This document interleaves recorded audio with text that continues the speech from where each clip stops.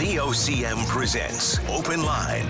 The opinions expressed on this show are not necessarily those of the station. And now your host, Paddy Daly. Well, all right, and good morning to you. Thank you very much for tuning into the program. It's Friday, September the 1st. This is Open Line. I'm your host, Paddy Daly, and David Williams.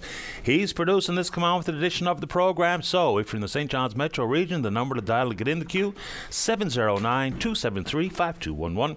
Elsewhere, it's toll-free long distance, 1-888-590-VOCM, which is 86-26. So quick check-in on the men's fast-pitch softball national championships being taken place in Surrey, BC. The Galway Hitmen, defending champions, 4-0 after a couple of days on the pitch. And Physio & Co., the other representative from the province, unfortunately 0-3. So Galway looking to defend their national title. And we've been keeping an eye on the FIBA World Cup of basketball. Canada 3-0 in the group stage, outscored their opponents by 111, averaged 108 points per game. Moving on to the knockout stage now. This is where it gets real. So they're playing Brazil a little bit later this morning. Brazil ranked ahead of them, but Canada really looked to be on a roll. So we'll see if they can get through the Brazilians and hopefully qualify automatically for the Paris Olympic Games. Yesterday we talked about the fact that Tracy Austin, at the tender age of 16, was the youngest person to ever win a match at a major championship and or the US Open. Went on to win in 1979. It was on this date in 1987. 15-year-old American tennis player Michael Chang became the youngest man to win a match at the US Open. He beat an Aussie named McAmee in 4 sets in the opening round. Chang had a good career. Went on to win a French Open championship, 34 titles to his credit. And a very quick one on the tennis note. At the US Open yesterday, American John Isner played his final match, got knocked out of the tournament. He's had a pretty stellar career. This is an amazing stat. He was the number one American for 9 different years. That is more than any other American tennis player, whether it be Sampras or Agassi or McEnroe or Roddick or Jimmy Connors or whoever you want to throw into the conversation. Isner was the number one American for 9 years. Now, Sampras, he was the number one for 8 years, but that's pretty amazing stuff. Okay. So here we go into the long weekend, the last weekend before the back to school takes place next weekend, September the 6th. I heard Jerry Lynn Mackey speak with Corporal Garland with the RCMP, and there's just something about the long weekend which sometimes, unfortunately, brings upon some pretty devastating headlines when we come out the other side, whether it be about the number of people pulled over at check stops and drunk behind the wheel or intoxicated in some form behind the wheel, drownings and collisions and some unfortunate, terrible things. So whatever you got to do to make sure you have a safe and a fun weekend, but it's just remarkable how the long weekend can bring that along. And of course, Labor Day on Monday. We've had a couple of conversations this week about what Labor Day means and the influence of organized labor. There's plenty of very strong opinions about labor out there, but even if you want to bring some of the events in your community to the show this morning, we can do that for you. And okay, back to school. So the NLTA, the Newfoundland Labrador Teachers Association, say that over the years there has been absolutely a problem with having all the teachers in place on day one. And the quicker that teachers can be put in place to know what grade they're teaching, in what school they're teaching, what curriculum they'll be delivering, the better prepared they'll be to hit the ground running, and consequently, better it would be for your son or daughter. So apparently they say, based on the advice that they've given to the department and the district over the years, they seem and they say they're really pleased with the progress this year. So that's good news, because there's nothing worse than, your child comes home. Okay, who's your teacher? Well, it's Mr. Jones, but it won't be Mr. Jones all year. He's just sitting in for the eventual permanent teacher, those types of things. And if you're someone who has a child with exceptionalities and needs some additional types of supports in the classroom, let's hope, especially if you're staying in the same school you were in last year, that the administration, the district, the department understands your needs, and hopefully that support will be in place for you as well. Also, we've had many conversations with Bev Moore-Davis and others about the body safety program. Now, the minister responsible, Crystalline Howell, says no need to call it a pilot any longer because it is going to be in 18 schools. There are going to be 20 more in September this year. It wasn't 18, 20 more this September, then an additional 20 for January 2024, and it'll continue on from there. When you look at the court docket every day, it is unbelievable. It is littered with sexual abuse charges. So, and they extend from charges against men and women who have committed these atrocities against youth and also against adults. And then you see a story yesterday. And then we were talking about what red flags look like and what you should not understand as a child and where to turn when one thing or another untoward happens or some proposal comes your way. So this disbarred, disgraced lawyer, Michael Drover, child porn charges. Then I see someone sent me a screen grab of another laundry list of sexual charges against this fella. I think he's going to be appearing out in Harbour Grace. So whatever we have to do, because the conversations are tricky, right? You know the deal. If you're a parent, you know, some parents are really quite open and have that type of relationship with their child where there's nothing that's left off the table. Very frank and honest and open conversations about sex, about red flags, about things that you need to understand, and what to look out for, where to turn when you need help. And then about smoking and drinking and drugs and all the rest. And the conversations we should be having with our kids, but sometimes it's easier said than done. And so for things that people say, well, what's appropriate in the school? And at what age should we be having these conversations? This body safety program is test-driven for age appropriateness. And whether or not people understand it or believe it or want to include it, many of these things, including conversations about sex, is biology. Now, yes, it's absolutely imperative to understand how it's being delivered, at to what age it's being delivered, and if you want to tackle that, because that's been a very contentious issue, but I guess contentious issues are what we have to deal with, so let's do it if you're into it. All right, let's see. Conversation yesterday with the Minister of Industry, Energy and Technology, Andrew Parsons, about the decision made by the government for 4 companies to move forward with their wind to hydrogen to ammonia. And of course they are ABO, who's partnered up with Brea Renewable Fuels to operate on the Come-by-Chance property. 108 hectares of Crown land would be required. Everwind on the Burin Peninsula, 270,000 hectares of Crown land reserved. Exploits Valley Renewable Energy Corporation and their 30,000 hectare proposal. And, of course, World Energy GH2. So there was lots of information, but still lots of gaps, right? People are asking about the timelines associated with public feedback. You only had 50 days to try to digest some 4,000 pages, some of it very, very technical. So that deadline is on October 11th.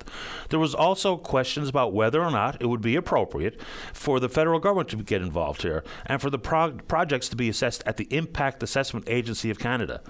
You know, I guess the other side of that is that do we really want the feds involved in things that are completely and solely in our jurisdiction?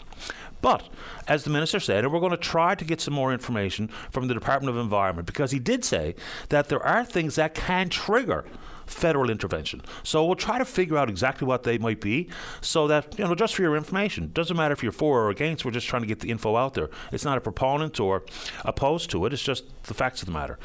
Then some of the questions that flowed after our conversation with Minister Parsons were things like, well, why aren't we using wind power ourselves? And, you know, back in the pre-Muskrat Falls days, or when the final sanction was coming around, there was lots of conversation about other forms of energy, including wind. These proposals are not in place for domestic use. Now, the interconnectivity with what power they might be selling back into the grid or power they might be taking from our grid, still Jennifer Williams at Newfoundland and Labrador Hydro, we are going to hope to have her on the show next week to talk about those facets. So, yes, we can use wind. When we were an isolated grid, electrical engineers said we had the possibility to use some 10% of wind-generated energy, and that was it. Now that we're on an interconnected grid via the Maritime Link, the water and the beans has changed there. There are ongoing negotiations about the potential for offshore wind. That is a federal issue, so they're looking at regulatory regime things, royalty regimes, all of those things that are currently in play, and hopefully we'll get some more information on that in the near future. And then it's whether or not we can use hydrogen from any of these facilities when they're up and running to do something about not using a diesel-fired turbine out to replace Holywood, which is scheduled to close in 2030. We'll see if that ever happens. So there's still some big questions about wind and hydrogen and ammonia. And then it goes on to the big one, and it was asked of me several times yesterday about the whole what's in it for us. Fair enough. Because this is private business that is going to be making money. I assume the plan is to make money, even though the green hydrogen is pretty expensive for the end consumer, the energy loss conversation, what have you. The province did tell us what they forecasted to be economic impact, whether it be jobs at peak, about 11,694. It's a pretty precise number, but anyway. Then the financial impact in the lifespan of 35 to 40 years for those projects, estimated $206 billion in GDP, $11.7 billion in revenue for the province. Okay. Someone says, why don't we ever talk about the royalties and the revenue side? Because for the rest of us who are not going to be directly involved, those would be the questions we have. So it's fair to say that there's some problems with the very low water royalty, but here's the breakdown one more time for folks who are interested in where the money is going to come from, what the benefit would be for those of us not living in the areas where some or all of these plants or projects will be built. Crown land. 3.5% of the market value of reserve lands. There's an 18-month Crown land reserve, and yes, they have to put down 3.5% of the market value. Then there's an annual charge of 7% of the market value for leased lands. In the wind electricity tax, $4,000 per megawatt on installed capacity. There's an annual charge, and that's applicable to all projects that are greater than 5 megawatts. The water use fee, because yes, we can say there's no provincial money in play here, but we're all federal taxpayers as well, and there is a pretty attractive 40% federal tax credit here, so we do indeed have a role to play here in these projects. And water and land, of course, and the environment is absolutely of value. It might not be cash, but it is precious and it's absolutely valuable commodities. Water use. There's a fee of $500 per 1,000 cubic meters of water that's licensed and used. There's a fee of $50 per 1,000 cubic meters of water licensed and not used. That's applicable to all the hydrogen facilities. Then some of the questions come about why no escalators. There is an escalator in the water royalty, and it all comes with that caveat of cost recovery. So we don't get a water royalty until the proponents recover their capital costs in full. But there is an escalator on that front. In Tier 1, it's 10% after the cost recovery of 1. It goes up to 20% when there's double cost recovery. Now, we're talking huge numbers. Like for World Energy, we're talking somewhere in the neighborhood of maybe $12+ billion. So a lot to recover before the escalators kick in. In the final tier, Tier 3, it's 25%. And that's applied after they recover 3 times their capital cost. So there's some of the what's in it for us answers. And that's whether or not that's good, bad, or indifferent, I'll leave that up to you. But there you go. You want to take it on, you know what to do. All right, let's move to the federal front here for a moment. This conversation went the way, it was all the rage, and absolutely rightfully so, if you're a federal government employee who was getting underpaid, overpaid, or not paid at all because of the perpetually plagued Phoenix pay system. Since 2016, it hasn't worked. They're looking at it costing some $2.6 billion before there's a cheaper replacement ready.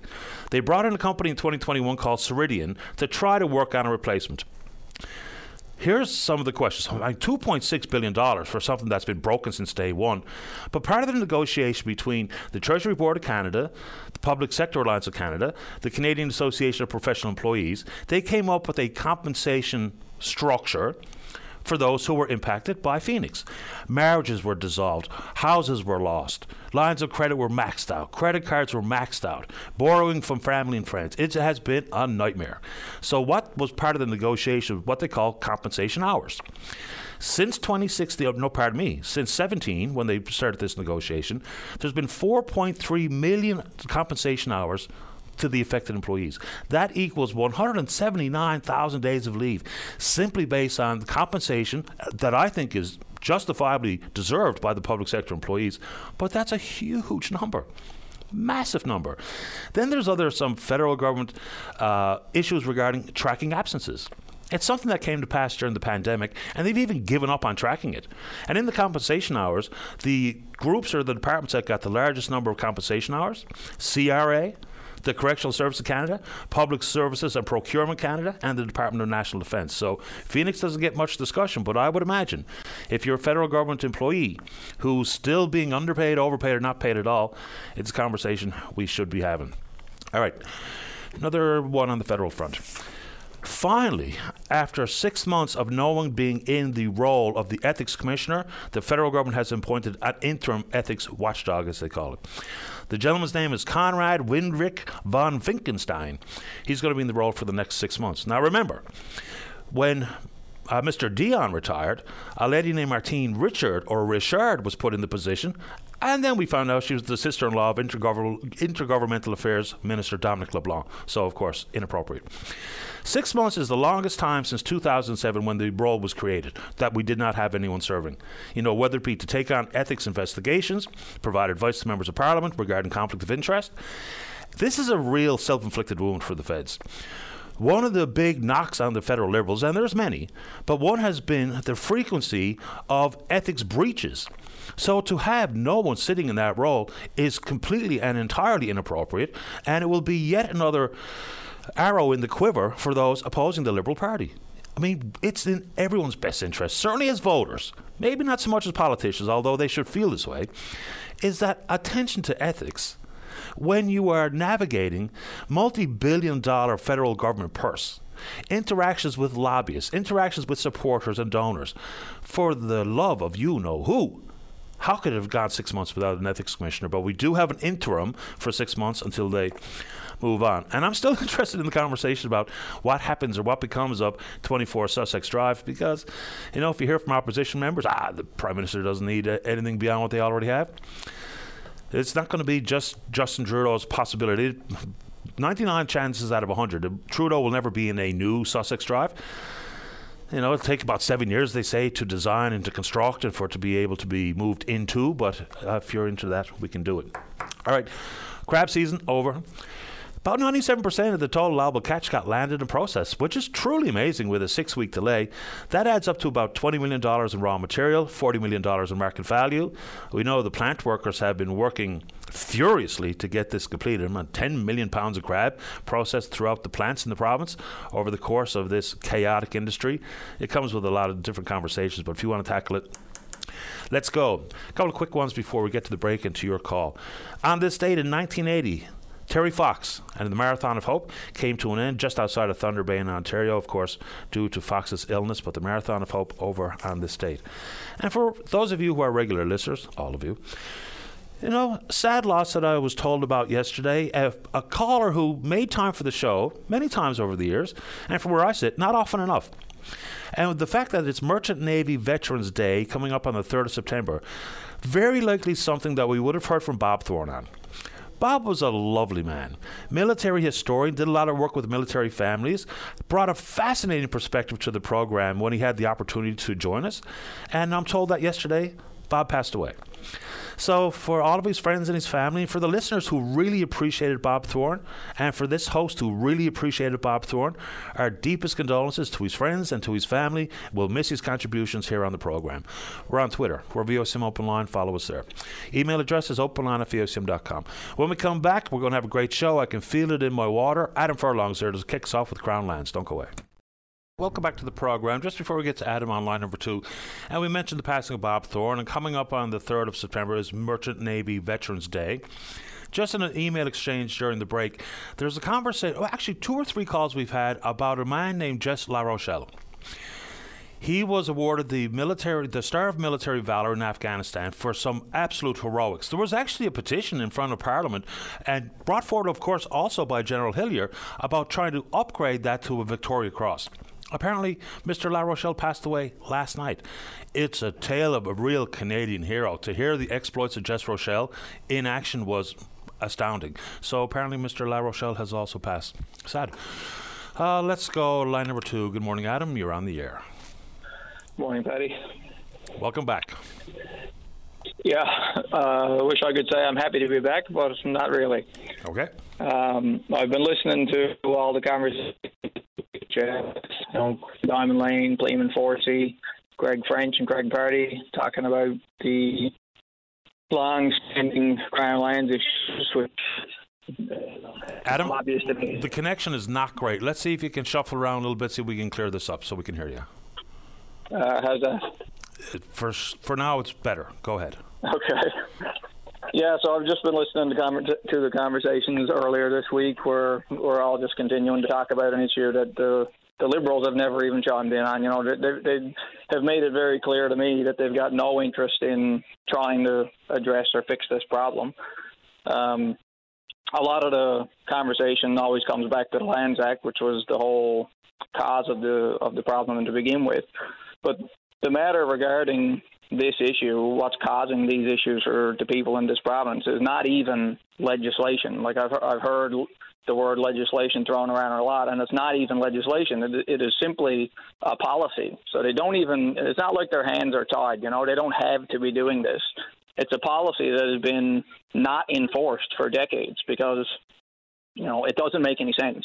So, the policy's been around since 1977, and it's only, the last 5 years probably where people have been encountering this problem. So someone is making a conscious decision to enforce this policy and take the residents of this province to court and fight them over their land ownership. And I believe that what you said on Wednesday during your conversation with Craig Party hit the nail on the head. They don't want to concede to the Diamonds in Catalina, the Fishers in Bonavista, the Abbotts or the Furlongs here in Bloomfield, or anyone else who's experiencing this issue, because they're afraid that if they do, they're going to have thousands or likely tens of thousands of people in this province looking for the same outcome. But that's not a bad thing. That is exactly what needs to happen. I mean, right now and for decades, who owns what land in this province has just been completely up in the air, and nobody knows and nobody can agree on it, least of all the Crown Lands Division. I mean, they're not going to sell or grant or lease or otherwise use any of these pieces of land in the middle of a community with a house on it that has a family living in it. So they're just kicking the can down the road and costing people huge amounts of stress and money for no real reason whatsoever. I mean, they can't agree. One of the things that I've heard talked about is to have the people come forward and say, this is the piece of land that I'm claiming that I own, and then just allow them to not have to go to court but just pay for the land. I don't agree with that either. They can't agree to have all these families purchase their land from the Crown to get it settled, even if they use the prices of the day from when it was bought. If they went back and said, well, the Diamonds can pay for the land that they own based on the price in 1980, whatever it was. 1983, yeah. 1983, and the Abbotts can buy their land back for whatever the price was in 1971. That's not right either, because they already did. They already paid for that land back in the day that they bought it. I mean, they purchased their land in a private sale, and now the government coming in suggesting that they now deserve to be paid for that same land. I mean, it's nothing short of robbery. It's the same thing, in my opinion, to me coming and sitting in the driver's seat of your car and saying, this is my car now, Paddy Daly. If you want it back, you have to buy it from me. And I don't care if you have a bill of sale from Chevrolet. I don't recognize that. If you want your car back, you got to pay me for it. I get it. So I think I'm trying to recall exactly what I said. I know what I mean. I know what I think is if anybody we'll talk just private individuals, their families and their residential home, if you can prove the way the Diamonds have proved their ownership of the land, it should be just a no-brainer. It should be fundamental as, okay, there you go. If we were talking about proof of not only ownership, but the land had been occupied or used for 20 years prior to 77, all of that nonsense, and they've done all of that, so that should be the end of the story. For business models like yours, I mean, if there's a need to push for more and more agriculture, more and more food to deal with insecurity and security, yours is no-brainer. It should be done. For issues like Crown land, for industrial or commercial applications, the government absolutely should be very strict and very attentive and due diligence associated with that. But that's completely different than your situation, completely different than the Diamond situation. So I think that's fair to say that government just simply doesn't want to set a precedence that all of the value and all the revenue that could be achieved by sale of Crown land under the Diamonds home or otherwise would represent, I don't know how much money, but it's something they just are seemingly unwilling to do. The key takeaway for me with Greg French, even through all of the proposed solutions and some of the technicalities, is if the driving force should be whether or not what the government is doing on a piece of Crown land is in the public best interest. And for the life of me, I can't understand how the public's best interest is attained by how they're dealing with you, how they're dealing with the Diamonds, and how they're dealing with the other files that are on Greg French and other lawyers' desks. Yeah, absolutely. I mean, there is no interest of the public's best interest here. I mean, what needs to happen there, if they're concerned about their potential lost revenue from, future sale of all this land, I mean, Greg French suggested this back when the PMR was tabled in the House of Assembly. what they need to do is set up a program where people in the province have a set period of time, just say the next 5 years, to come forward with their documentation and proof of land ownership, and they'll have to pay a nominal fee to get it all officially processed and finalized to be officially their land. And in my opinion, $500 would be more than fair for that nominal fee, even if they win $1,000. But I mean, it's none of these people's fault for any of this. The government are the ones who are responsible for decades of mismanagement of Crown land in this province. And I mean, I've heard Greg French estimate that there are tens of thousands of properties in the province with this issue. That's multiple tens of thousands, but just for easy math, let's say there's 10,000 people in this province who come forward to try to get this land issue sorted out. If each one of them pays a $500 fee, that amounts to $5 million paid into the government coffers to finally get this issue straightened out. And honestly, $5 million for something that is their fault to begin with is far more than they deserve to get this fixed. Well, I mean, the nominal fee, even if we just call it an administrative fee, fair enough. But I like your suggestion. And when we talk about, I mean, government holds all the cards here, of course, even if it's just simply policy, not legislation. But when people add up, even the value of land, if government even had to offer the diamonds, well, here's a price tag that you need to pay to complete your real estate transaction. That's probably a quarter of what it's cost for them to go to court. So we're really putting people in positions of financial distress, emotional distress, anxiety, and frustration and anger over the sake of, in this case, a couple or few $1,000s worth of land. It's really remarkable. Yeah, it's unbelievable. I mean, and I've been trying to talk to the minister responsible or somebody with decision-making power in his office for 3 years. So it was, when all this happened, it was Elvis Lovelace, and then it was Derek Bragg for a period of time, and now it's Elvis Lovelace again. And I have been, for the most part, completely ignored. I mean, since Elvis Lovelace got back into this portfolio, I've been trying to get in contact with him or his executive assistant or somebody in his office, and I have literally not received a single response. I've been 100% completely ignored. They do not want to talk about the issue, and I believe it's because they know that there's nothing that they can say to me to ethically justify their actions and inaction on this issue. They know that they're wrong, and they just have no interest in fixing it. And I mean, if you're talking about, I heard you said it just then, and I heard you say it earlier the week, the real world negative impacts that this has having on people. I mean, I've been avoiding saying some of this because it's personal, but if I'm being completely open and honest about all this, I mean, the facts of my situation alone here, and this is one of many situations that have been affected by these Lands Act issues. I mean, the Abbotts, who I bought the land from, had to endure a great deal of stress in their 80s, stress and anxiety because of all this. So has me and my family. The Abbotts are out over $50,000 because of what the Crown did to them. My wife and I have been dealing with a very high stress situation for 3 years this month, and there's currently no real end in sight. I've had the growth and development of my business severely stalled because of this. I have 3 full years of lost revenue that I should have had through the use of that land.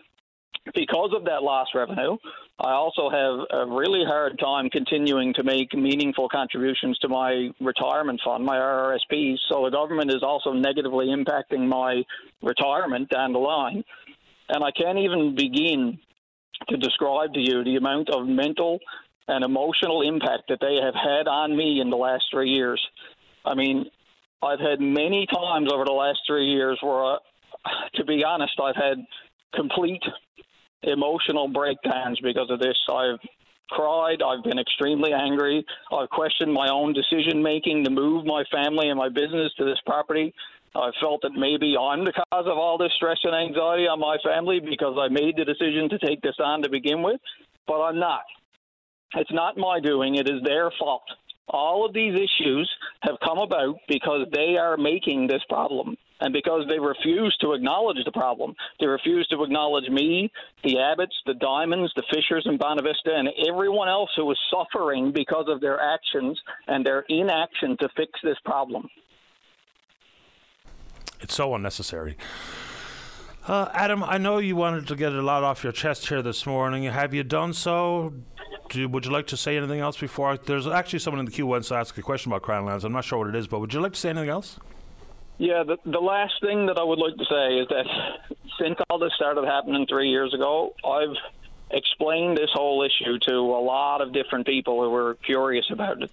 And most people have had some form of the same thing in response to me. I have a deed to my land. I don't have an issue. And even after showing them the land atlas map online, and after telling them that the Abbotts had deeds and surveys and affidavits, and after trying to explain that based on my knowledge and my experience over the last 3 years, they 100% definitely have this problem, they still feel that they have a deed and there's no problem, which is understandable. I get it, and I agree with them. They have a deed, a survey, a bill of sale. They've lived there for decades, and everything that they need to prove legitimate ownership of their land, it is their land. But the problem is not with them or me or any other private citizen in this province. The problem lies with the government, the minister responsible, and the Crown Lands Division specifically. And they're actively going out of their way to make sure that this is a problem for people. And it's not right. Adam, I appreciate your time. Thanks, Patty. Take care. You too. I mean, I guess we're just going to have to see because he's right. I don't think we've heard much from the government on this front. There was 3 proposals for when Derek Bragg was the minister responsible. They were pretty quickly rebuffed as being any type of real solution by not only Greg French, but by many others. And even when there's a private member's resolution on the floor, that was brought forward by Pleaman Forsey. Voting it down is fine, but how about a bit more detail as to why you voted it down? What your solutions might be, because Adam Furlong's story is not a lone voice in the wilderness. It's one of many. There's going to be thousands and thousands of these Crown Land related matters if we don't figure it out. And that's just thousands and thousands of unnecessary, unduly foolish actions being taken on these issues regarding Crown Lands. And I'm talking residences and small businesses like Adams, not wind farms and all the rest. Okay, let's see what John has on 5. John, you're on the air. Good morning, Mr. Daly. How are you today? That's kind, you?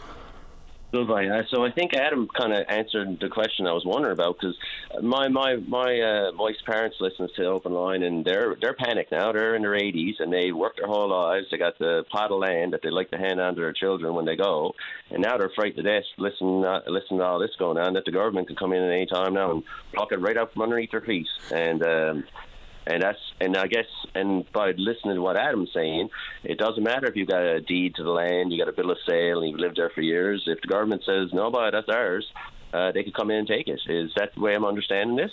Well, if it's Crown land. And there is a land use atlas on the province's website where you can get a pretty close determination of whether or not you're on Crown land. If they are considering selling or downsizing or leaving it to a family member or what have you, it's probably well worth their while to figure that out sooner than later. And that can be done. And it doesn't need to be triggered by a real estate transaction. So if I was your parents, look, that's one of the worries that I have here, right, is when we take on these stories and these issues, it may indeed cause some listeners to panic, but I think it's probably, and I hope your parents aren't panicked, but it's probably better for people to be aware of what's going on versus get caught off guard at the 11th hour when the deal is almost done and they've bought a new home or they've got a deposit on an apartment or something. So as opposed to hopefully people not being afraid, we're just trying to make people aware so that they get out in front of these things. So if I was you and your family, I'd try to figure this out sooner than later, if whether or not that property is Crown or theirs. Okay, so can you just throw that website at me again where I can get them to go check? If you just Google up Government of Newfoundland and Labrador Land Use Atlas, you'll be brought to the department and there'll be a link right there on the page for the atlas. And it's pretty fundamental to use. If you have any trouble, get back to me and I'll see what I can do. Okay, thanks very much. No problem, John. All the best. Okay, bye-bye. That's the tricky piece of it here, isn't it? Is information is hopefully power as opposed to driven with fear. And I also have that concern even when we talk about things as fundamental as COVID. If that word is brought up, it's for information. It's not to say COVID, lockdown, mandate. It's not that at all. It's just people not knowing what's going on is the least helpful thing. You know, bit of info for awareness. You treat it and use it however you see fit, I suppose. Let's take a break. We'll get back. Gerald's there in the queue to talk about wind energy. Don't go away. Saturday morning, join us for the Irish Newfoundland Show. Send your request to irishnl@vocm.com or submit them online at vocm.com. Welcome back to the program. Let's go to line number 3. Good morning, Gerald. You're on the air. Is that me? That's you. Yeah, Paddy, I'd rather have a root canal than do this. Okay. But I feel I must. Okay, go ahead. I got a question for you and for the Minister. Okay. What's the main reason we're going this wind farm route? I mean, we don't have to. So what's the main reason? Could you tell me? Well, it's certainly not a question for me because I have nothing to do with it, but you obviously have thoughts on the matter. Sorry again? You obviously have thoughts on the matter as to the rationale. What do you think it is? Well, it seems to me so that John Risley can make money.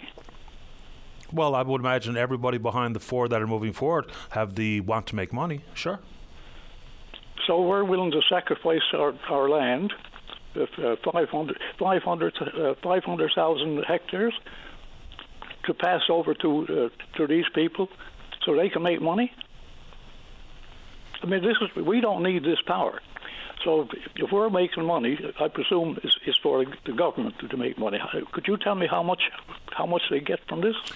The government forecasts, and I mean, these are very specific and sort of strange numbers, but anyway, if we're talking about what they've told us, they say that in the form of expanding the tax base, which is one thing we get, is jobs. They say at its peak it'd be 11,694 jobs. How long would they last, you know? 30. Well, that's construction jobs, so that would only last for the short term. Very short time. Yeah, absolutely, you're right there, because permanent full-time operating staff would not be nowhere near that big peak number of over 11,500. Then they talk about lifespan numbers and contribution to GDP. These are their numbers. Verified, I can't verify them because I haven't seen all the details. It's $206 billion over the lifespan of 35 to 40 years for GDP, and $11.7 billion of revenue to the province based on all the Crown land use fees, water royalties, and the like.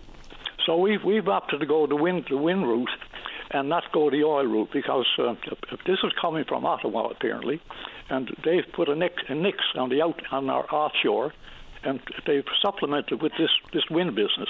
Is that correct? Not really, because the clean tech manufacturing tax credits and stuff, it's not just about hydrogen. It's much broader than that. And the only oil project that's in play at this moment in time is been greenlit. The company itself has decided not to pursue it at this moment in time. So there's billions of barrels out there. The Equinor? Yeah, that's right. Yeah. You know, all of a sudden they've decided, but apparently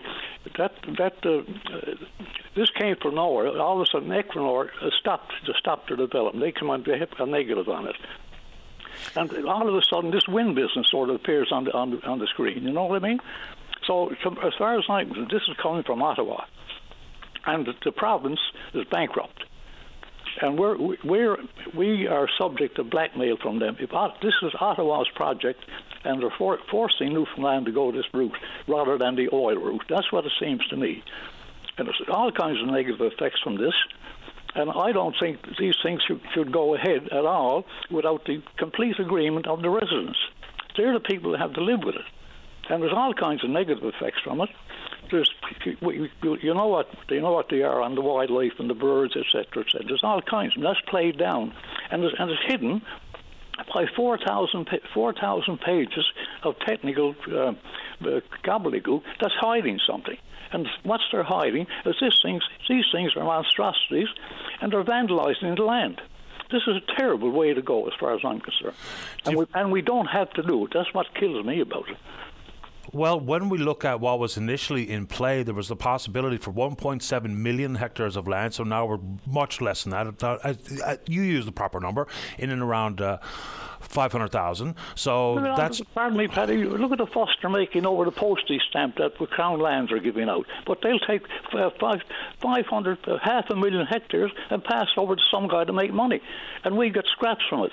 Over 40 years, that's if you want to compound that, that's not a big lot of money, not compared to what the oil would go if we went that route. I think the government are desperate to go along with this thing. Now, I'm a senior. I hate to see what's happening to the island. That this is the last straw. They've presided over, our governments have presided over the fisheries decline. They brought us muskrat falls. They got the province $50 billion in debt. These people are not to be trusted for anything. Do you feel the same way with land use and environmental impact? Because, you speak to the environment with the wind turbines, and it's real. No one can deny it. But then, of course, we talk... It's 3 times higher than the Confederation building. Yes, I know. And you're not going to notice these things? No, I don't think anybody said you're not going to notice them, no. I just wonder if people feel the same way about land use when we talk about, one of the big contributors in the future will, without question, be the mining industry, which comes with a significant environmental impact. But because this feels... Pardon me, Paddy. Oh, my goodness, go ahead. But the mining is generally underground and in one spot. This is 500,000 hectares. There's a big difference, Paddy. Well, the biggest mine in the province is just now going underground. It's been scraping the surface of the ground for the decades it's been in place, so they're not all underground. I get the point, but it comes with a massive implication environmentally. Just for me, and I'll get your feedback on this. This feels like a different concern and level of concern from some because we've never done it before. We know what oil looks like, we know what mining looks like, we know what forestry looks like, we know what fishery looks like because we've been involved in it. But we've never been involved with this, so the unknown is leading to, I would think, many of the concerns. What do you think?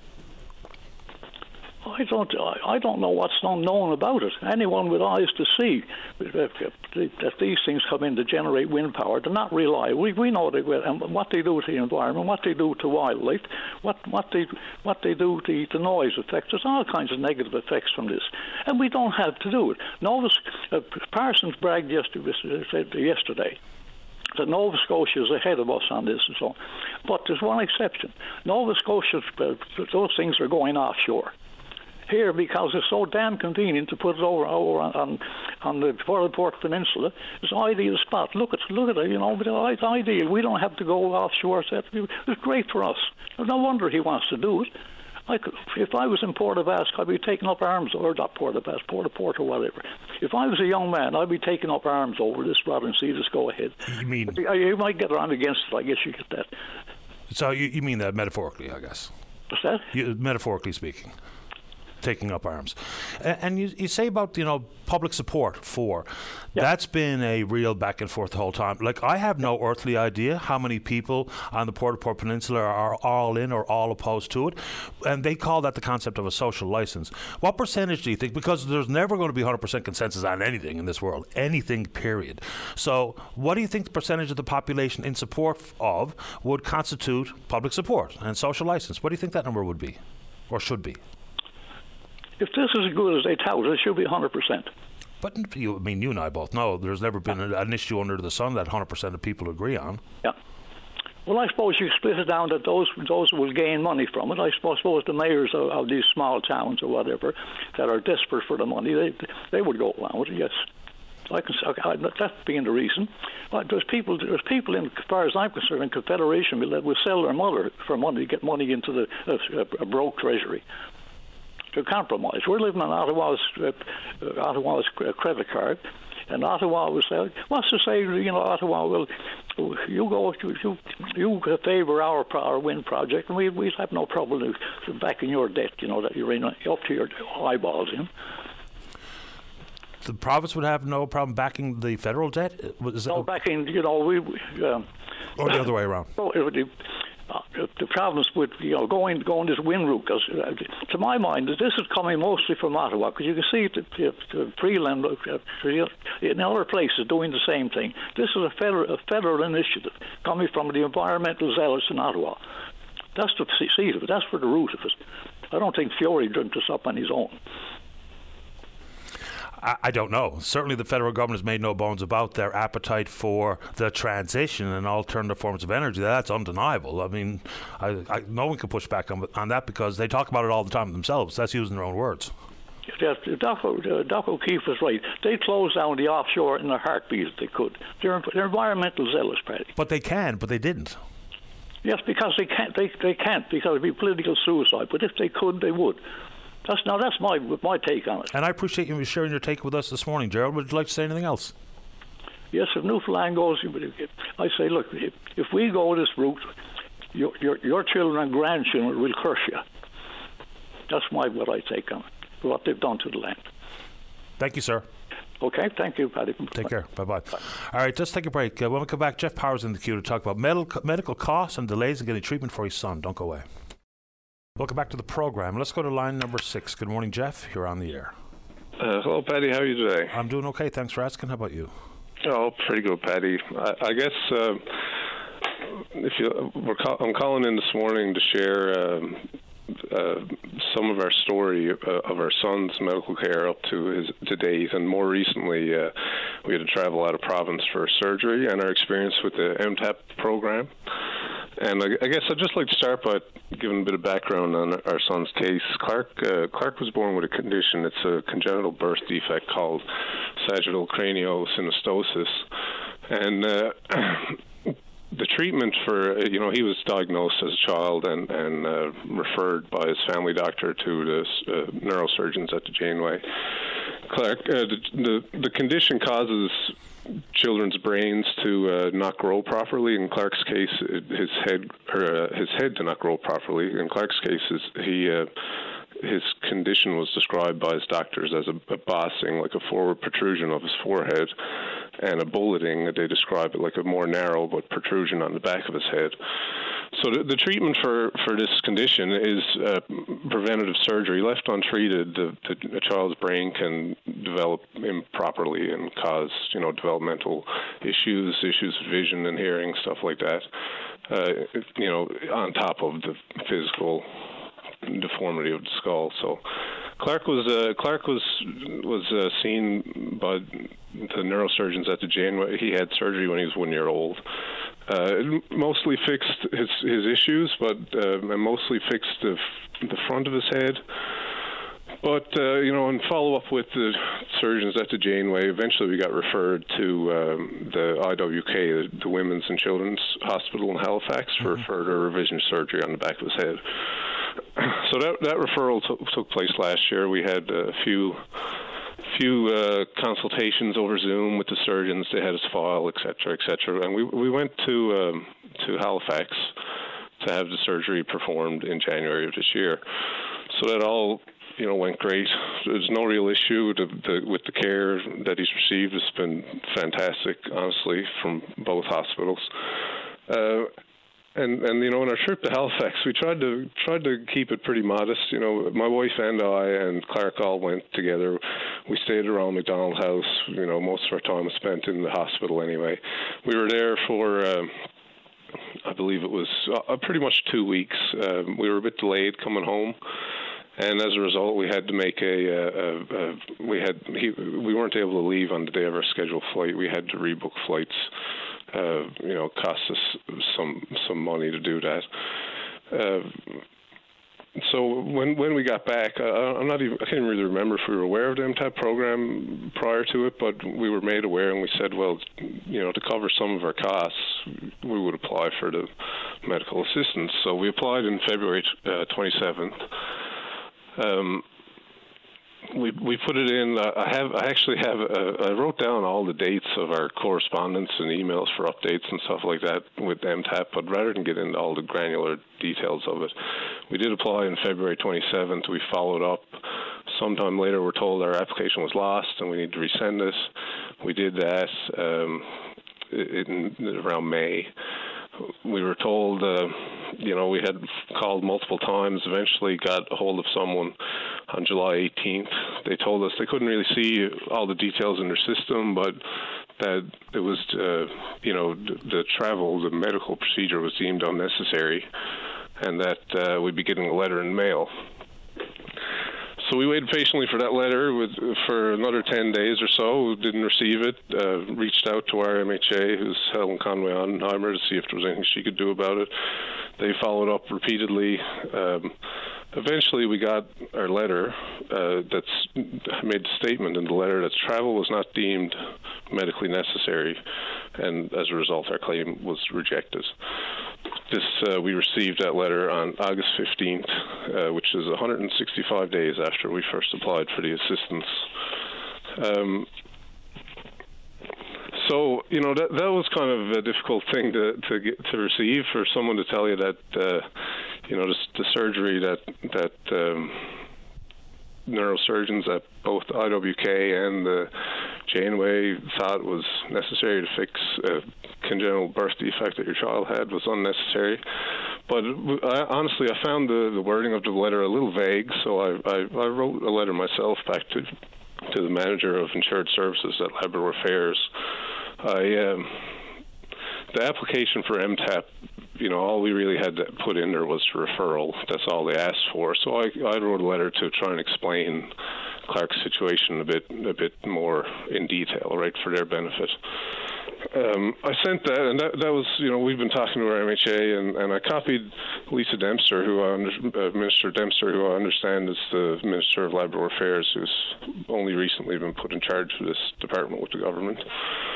They confirmed when we sent that letter, they confirmed they'd received it and they would respond to us in writing on August 16th. So just a couple days ago, 2 weeks later, we never did receive anything in writing. We got another phone call, and basically they gave us their explanation for why they felt it wasn't medically necessary, and which to us was hard to receive. Before we get to what they said, and I have the timeline and various details because I've seen Carolyn's post. Yeah. So when the doctors recommended this surgery, what was the rationale coming from actual medical professionals about the necessary procedure that they were talking about? What did they say? And why was it preventative to keep from something worse happening to Clark, or how was that couched? Yeah, and I guess this is kind of the crux of what's going on here, and Clark was 3 years old when we were doing this. Clark, to that point, having undergone one surgery and receiving all kinds of follow-up care at the Janeway, had not developed any of the developmental delays or brain growth or issues that can be associated with this condition. He had Clark has a modified car seat. He prior to his more recent surgery, we couldn't even fit like adult bicycle or hockey helmets on him, and that was part of our discussion with the surgeon at the Janeway. But also, this is preventative surgery. If left untreated, it is possible that more brain issues could develop. He didn't have them to that point, but that is within the realm of possibilities. And in the referral to the IWK, there's some discussion around parts of resolving this defect in his first surgery that was not able to be accomplished. So I don't know if I don't know what the people at MTAP are thinking, but Clark has a congenital defect and it wasn't fixed and it needed to be fixed. So that is why we went to Halifax to get the surgery. It all sounds fairly straightforward to me, albeit a very complicated issue for Clark and the family. And I'm just talking about the process here. So have you been able to, or is it a possibility that the neurosurgeons at the Janeway or the surgeons in Halifax are willing to talk about the medical necessity of this to put this through MTAP and, for once and for all, hear from a doctor versus the concerned parent? So this I guess is where my issue is, and honestly, Patty, I don't even really care that much about the claim. Like I said, we made we had a pretty modest claim. I would say it's less than $1,000 if we were paid in full for it. And this to me feels wrong. The solution that they gave was for us to go back to the surgeon at the Janeway and have him write a letter describing this to them. Now, cranial synostosis is a fairly well understood disease, like I think the number is like 1 in 2,000. This is how you treat it, so that kids don't have issues in the future. Clark didn't have any issues up to that point, but like this is how it's treated. The second surgery, where he's at an older age, and usually this surgery will be done before they're a year old. But where he was at an older age, that was why we were sent to IWK. The doctors at the Janeway weren't able to take it on. So we could go that route. Honestly, like that probably cost the healthcare system more money than just paying our claim. And this, like I said, it's not really about the money. To me, I understand. We fulfilled all the obligations of the program, exactly as it's described on the website. Medically necessary is not a defined term, but basically, if you look it up, if something is medically necessary, it's covered by MCP. Everything that Clark has had to date has been covered by MCP.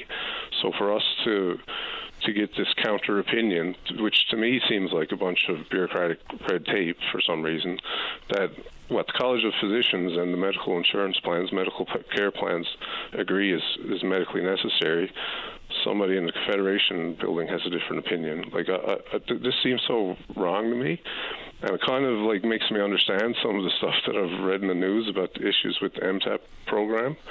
And at this point, honestly, like, I know Minister Dempster's only been in charge of this department since May of this year, and really I'm on here today more to try and bring light to some of the frustrations that we've seen with it and some of the issues, so that hopefully she hears it and can do something about it. We wrote her a similar letter expressing much of what I'm saying here now.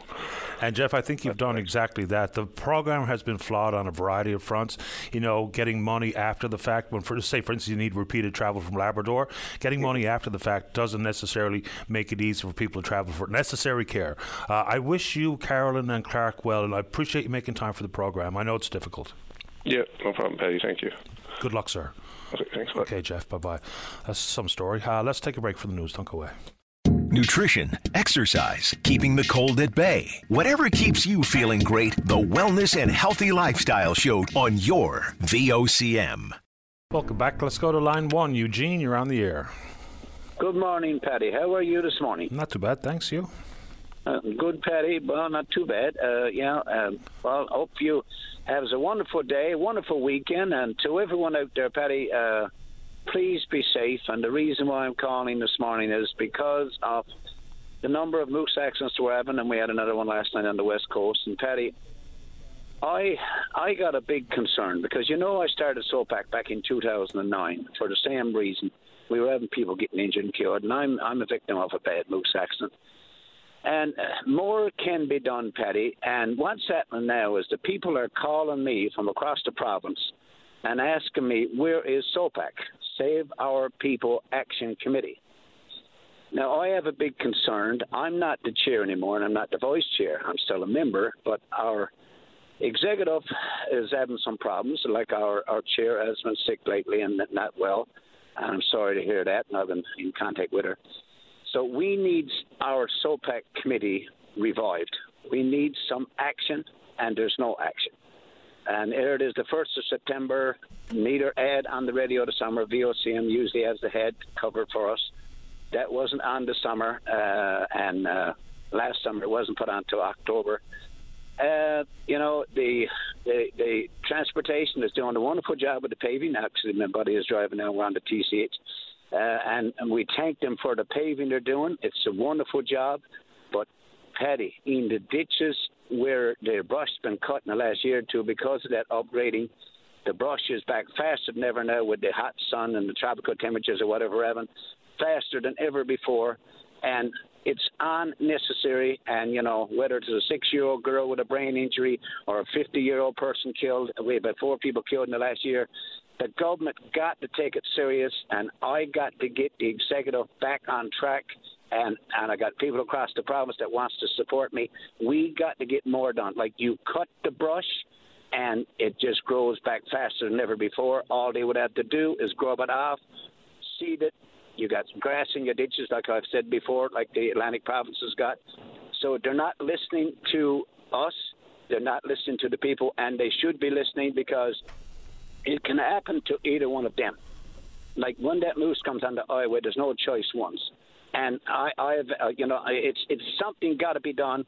We had 3 people killed in the Southbrook area, in the very close vicinity, and nothing has been done since. The brush hasn't been touched. There's no fencing done. We haven't got an inch of fencing since the Liberals took over. And don't they care about our people? I mean, you've got to have an art for this stuff. I mean, whether it's a 50-year-old man or a 51-year-old man or a 6-year-old girl with a brain injury.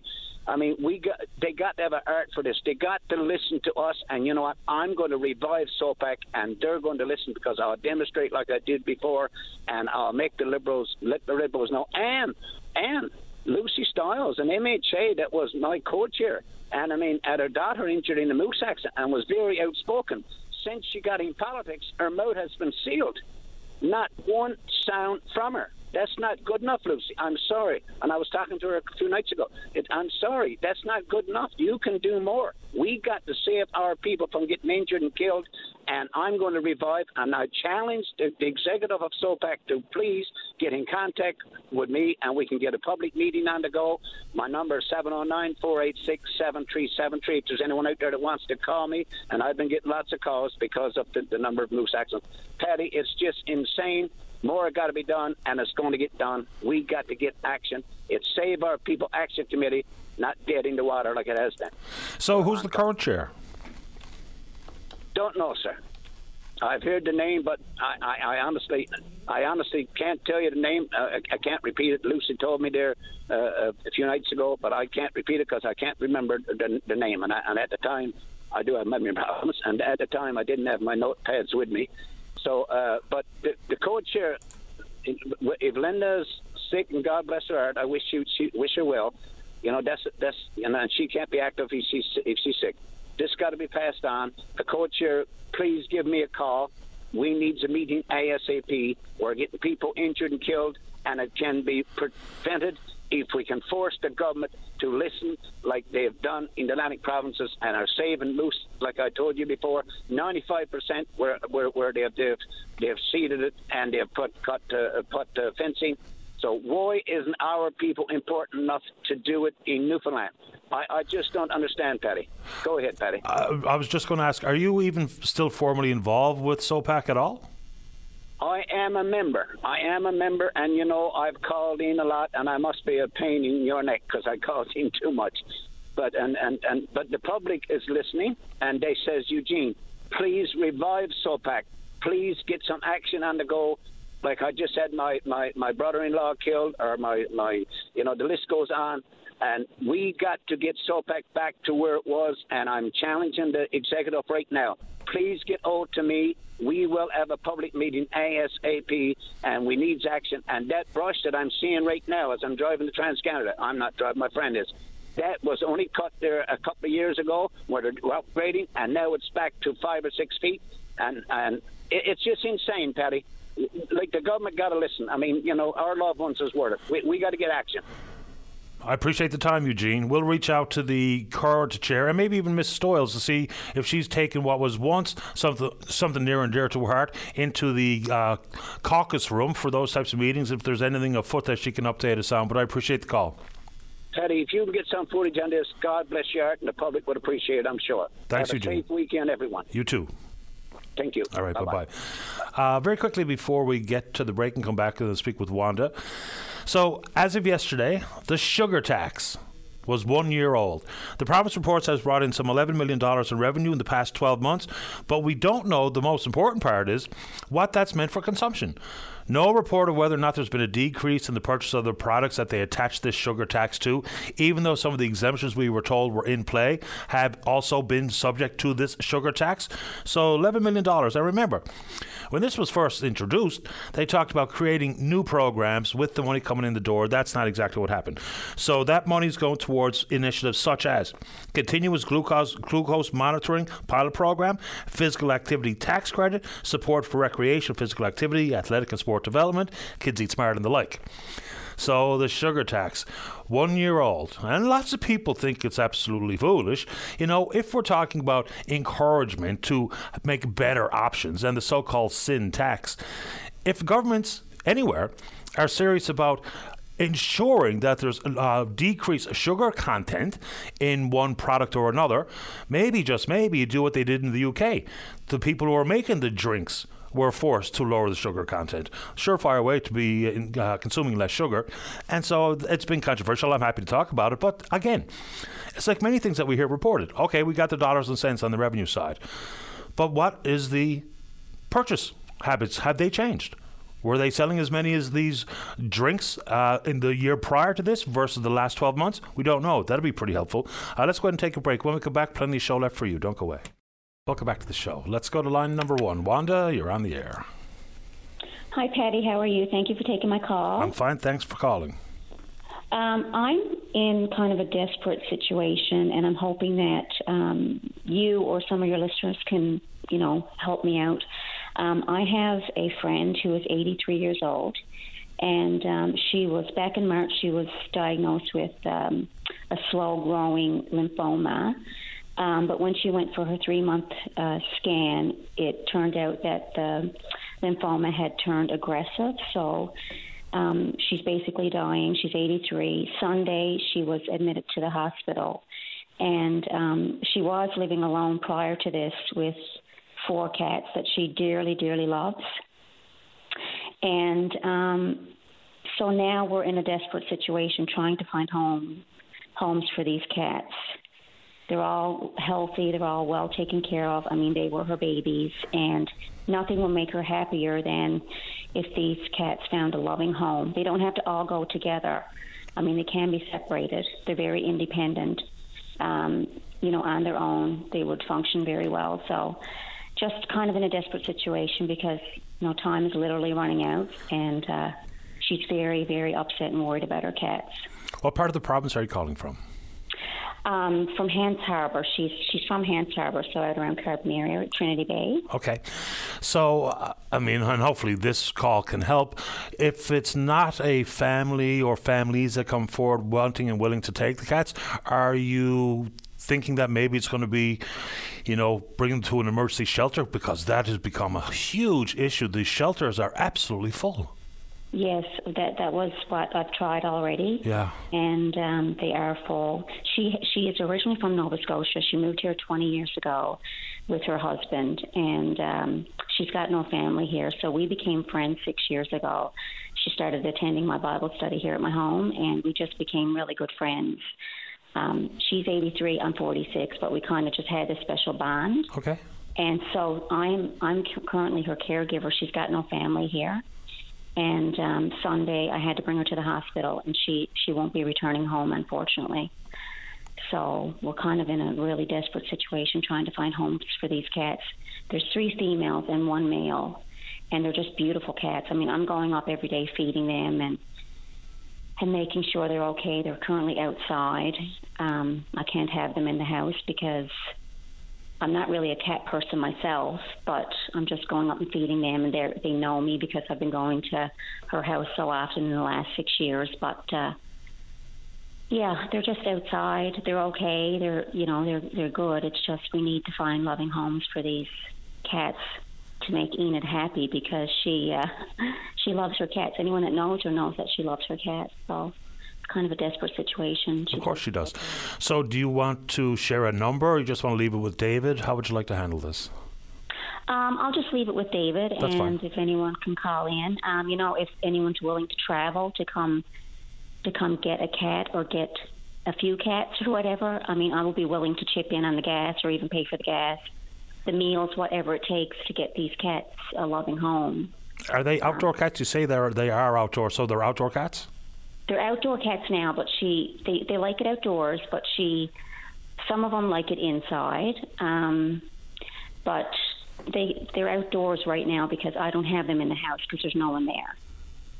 I understand. Okay, so David does have your number, and so we'll leave it with him, and anyone in and around that part of the province that is interested, would like to help out Enid and yourself, hopefully they'll give you a call. Yeah, or even if they're further away and they would like to travel to come get just to help us out.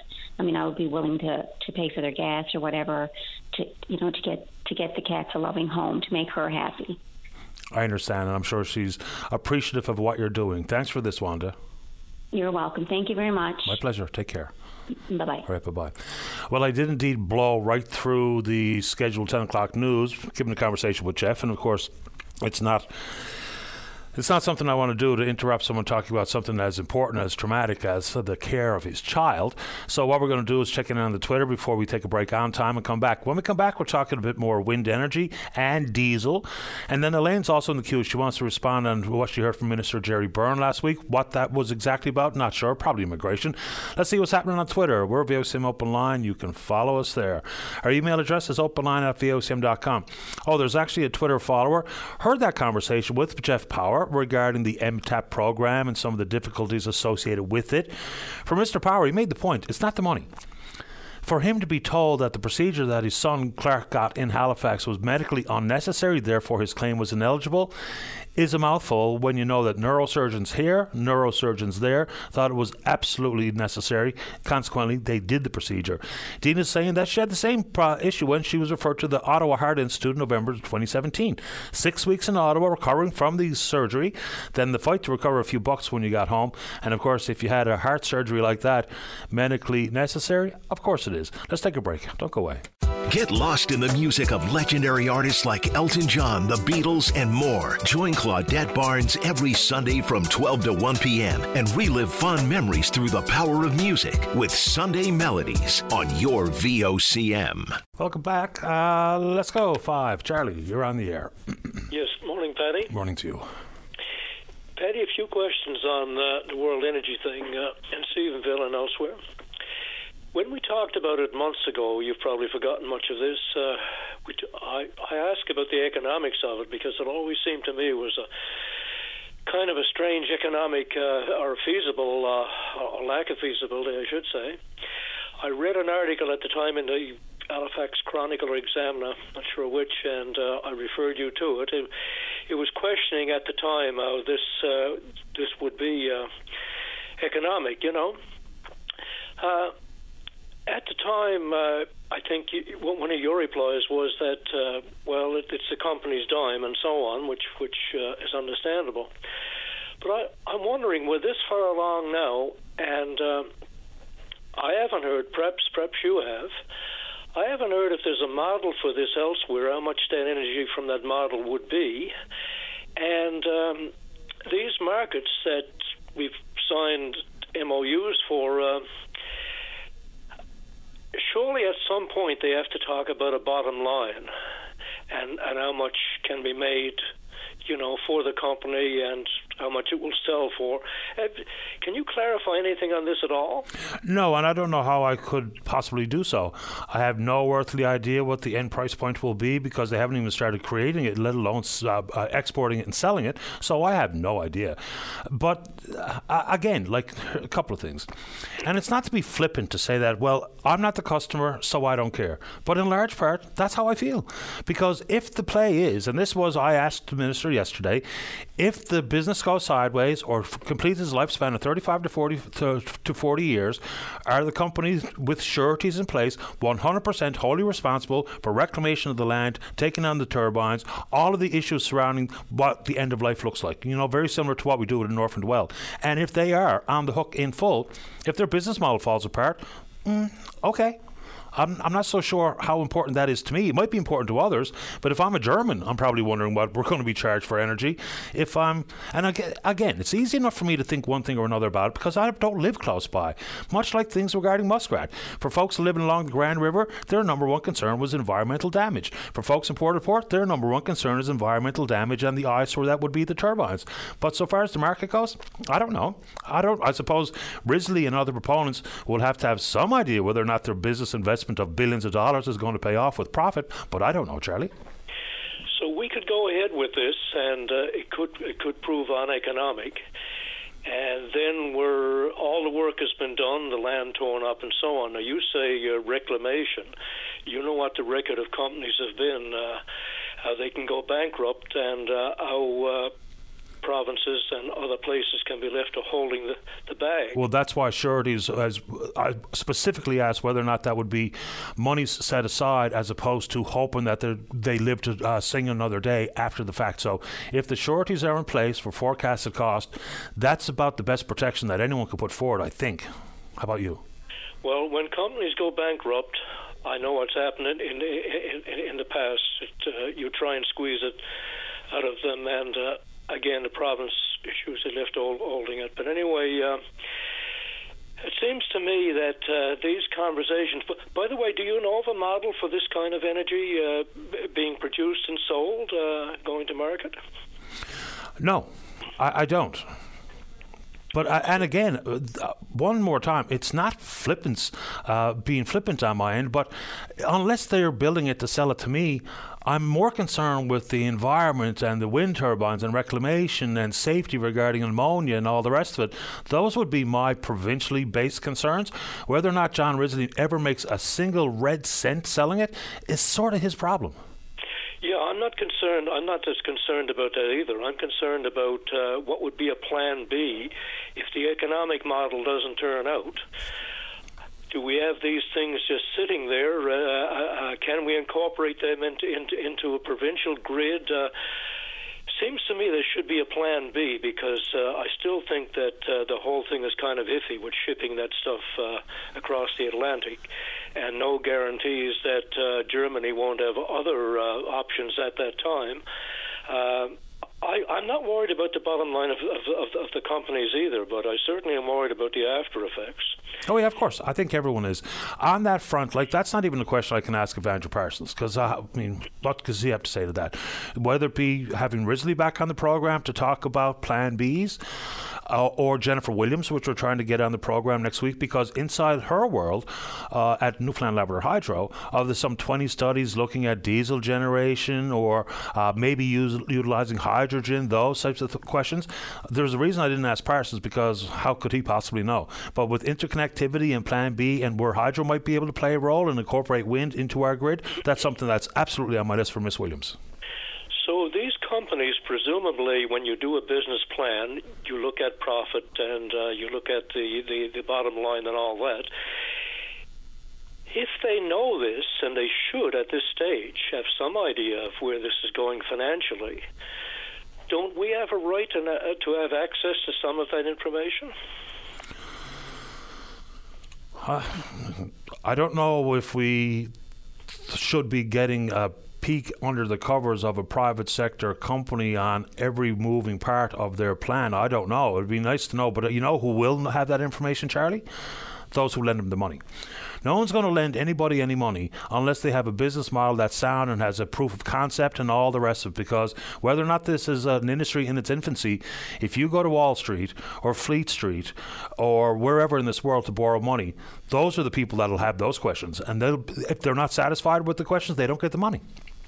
Well, when we're talking about all this is going to do with the province, all the disruption and so on, and we're talking about tax dollars from the federal government, which is all our money, I would suggest that we would have a right to be able to have a look at some, at least preliminary figures on a project that hasn't been tested anywhere. It seems like to me we're not even asking these questions. But isn't that exactly what happens in the environmental assessment? No, as far as I can tell, that's strictly the effects it will have on caribou and the land and so on. I don't think that's going to be there as far as... Okay, so just couch that again for me. So having a look at what in particular? I'm saying that if they've done their homework in terms of the feasibility, the economics of it, I'm saying with all they're asking, and they're asking a hell of a lot, surely at some stage we should be able to have a look at the inside workings of the financial workings ourselves as a province and as a country. Okay, fair enough. To what end? So what would be, lending to the social license and what people may deem to be a good or a bad business plan? Is it about X percentage or X millions or billions of profit? Let's just say Risley has a plan that, if satisfied over the course of 40 years, makes him $1 million. Does that make the plan worth moving forward, or is there something else that we would glean from the information, that, in your opinion? I'm not quite sure how we would use it, but certainly knowing where this is going, because it's completely new, certainly it's in our interest and the country's interest to have more information on this, because right now we've got a supposed market that could change, as you know, from other sources. They could get something cheaper elsewhere. I don't think there's a guarantee they'll buy it at any price. And I'm saying it looks like to me stuff that we should know is totally up in the air, and I don't know, is it a deliberate thing, or if they just don't know themselves and they're not sharing it. I don't know what's going on. And I'm not really sure what we would do with the information either, but I mean, just look at other industries that we are familiar with and the relationship between the province and those proponents. I don't think we got to look under the covers with ExxonMobil out at Hebron, and we're in. I mean, we have an equity stake, like we're actually physically in on that one. Mines that have operated here and new mines being approved and proposed. I don't think I've ever heard anyone ask for, documents coming from Marathon Gold about what their possibilities, business lucrative might be in the future. But it's an interesting thought. Again, having not thought about it, I don't even know what we do with it necessarily, but fair enough. These you mentioned, these oil projects, mining and that, these are proven industries. We have a fair idea of royalties coming in from these companies, and that it's a pretty well assured thing. This other one we're talking about, where there are no models apparently, this is totally a pie in the sky at this stage when it comes to economics. That's all I'm saying. But I'd like to ask something on the muskrat, the diesel they're talking about. Can I skip to that? Sure. Seems to me there was a while back they said there could be major repairs on muskrat. It could be closed down for months, maybe years, to have these repairs done. I didn't hear much about it after. But it looks like to me they're saying that what they're looking at would be sources that would replace Holyrood, which we've heard before. I would suggest that possibly they're talking about, because muskrat might be on the downside for God knows how long, and we've got commitments to Nova Scotia, that this thing of looking at diesel, which to me is a terrible thing, but anyway, seems to me that that's the reason they're going to look at this, and they're not talking about how much this is going to cost extra on our bills. I guess they haven't been far enough along on that yet. But what do you think this is for? Is it really for Holyrood, or is it because muskrat looks like big problems ahead? I think it's all of that. So if they're forecasting an increase in demand, whether it be with people moving away from oil-fired heat in their home to other sources, and that's happening, that's undeniable. I mean, because I know a dozen people that are working on it right this minute because of Canada Greener Home Grants, the most recent $157 million program. So that's happening. Does that constitute a doubling in demand? I really don't know. I think hydro is at the study stage and no further along at this point. If they're doing 20 studies and one includes diesel, fair ball. Muskrat, 100% is completely unreliable at this moment in time. Not because I say so, because Hydro said so. It hasn't undergone that 900 megawatt test. They're talking about the need to rebuild in full at least one of the units, unit number 4. There could be impacts further than that. There's still concerns with reliability across the Labrador Island Link. There's concerns with the robust nature of the transmission lines in the long-range mountains. There's concerns at Soldiers Pond. So I would imagine if the demand increase, muskrat, I know they're trying to negotiate the regulatory regime on offshore wind. So I imagine all those factors are part of this, and including the forecasted possible decommission of Holyrood in 2030. I think it's all of the above. So instead of muskrat being providing us with the shore energy supply and so on, all it's done is create more uncertainty. We still have Holyrood. I can't even begin to describe how much of a debacle the whole thing is. Would you agree with that? I think everyone does, Charlie. Again, you're asking me to answer questions on behalf of people that I have no authority in these areas, right? Not everyone. You still have a certain percentage of the population and people who were responsible for this project who still say it's a great thing in the future and so on. And all they're doing is looking somewhere to the future and saying it's got to work out sometime. You know what I mean? Well, some people might think nothing's working out. Sure, some people might think it's going to be whatever in the future, but today, anyone with a sense of reality knows that if it's not working today, after all the years it's been sanctioned and the explosion of schedule and the erosion of budget, or no, I guess the explosion of budget, today it's not good. No matter who you are, from former Premier Williams all the way down the line. To anyone to tell me today that it's good is just whistling past the graveyard, complete and utter nonsense.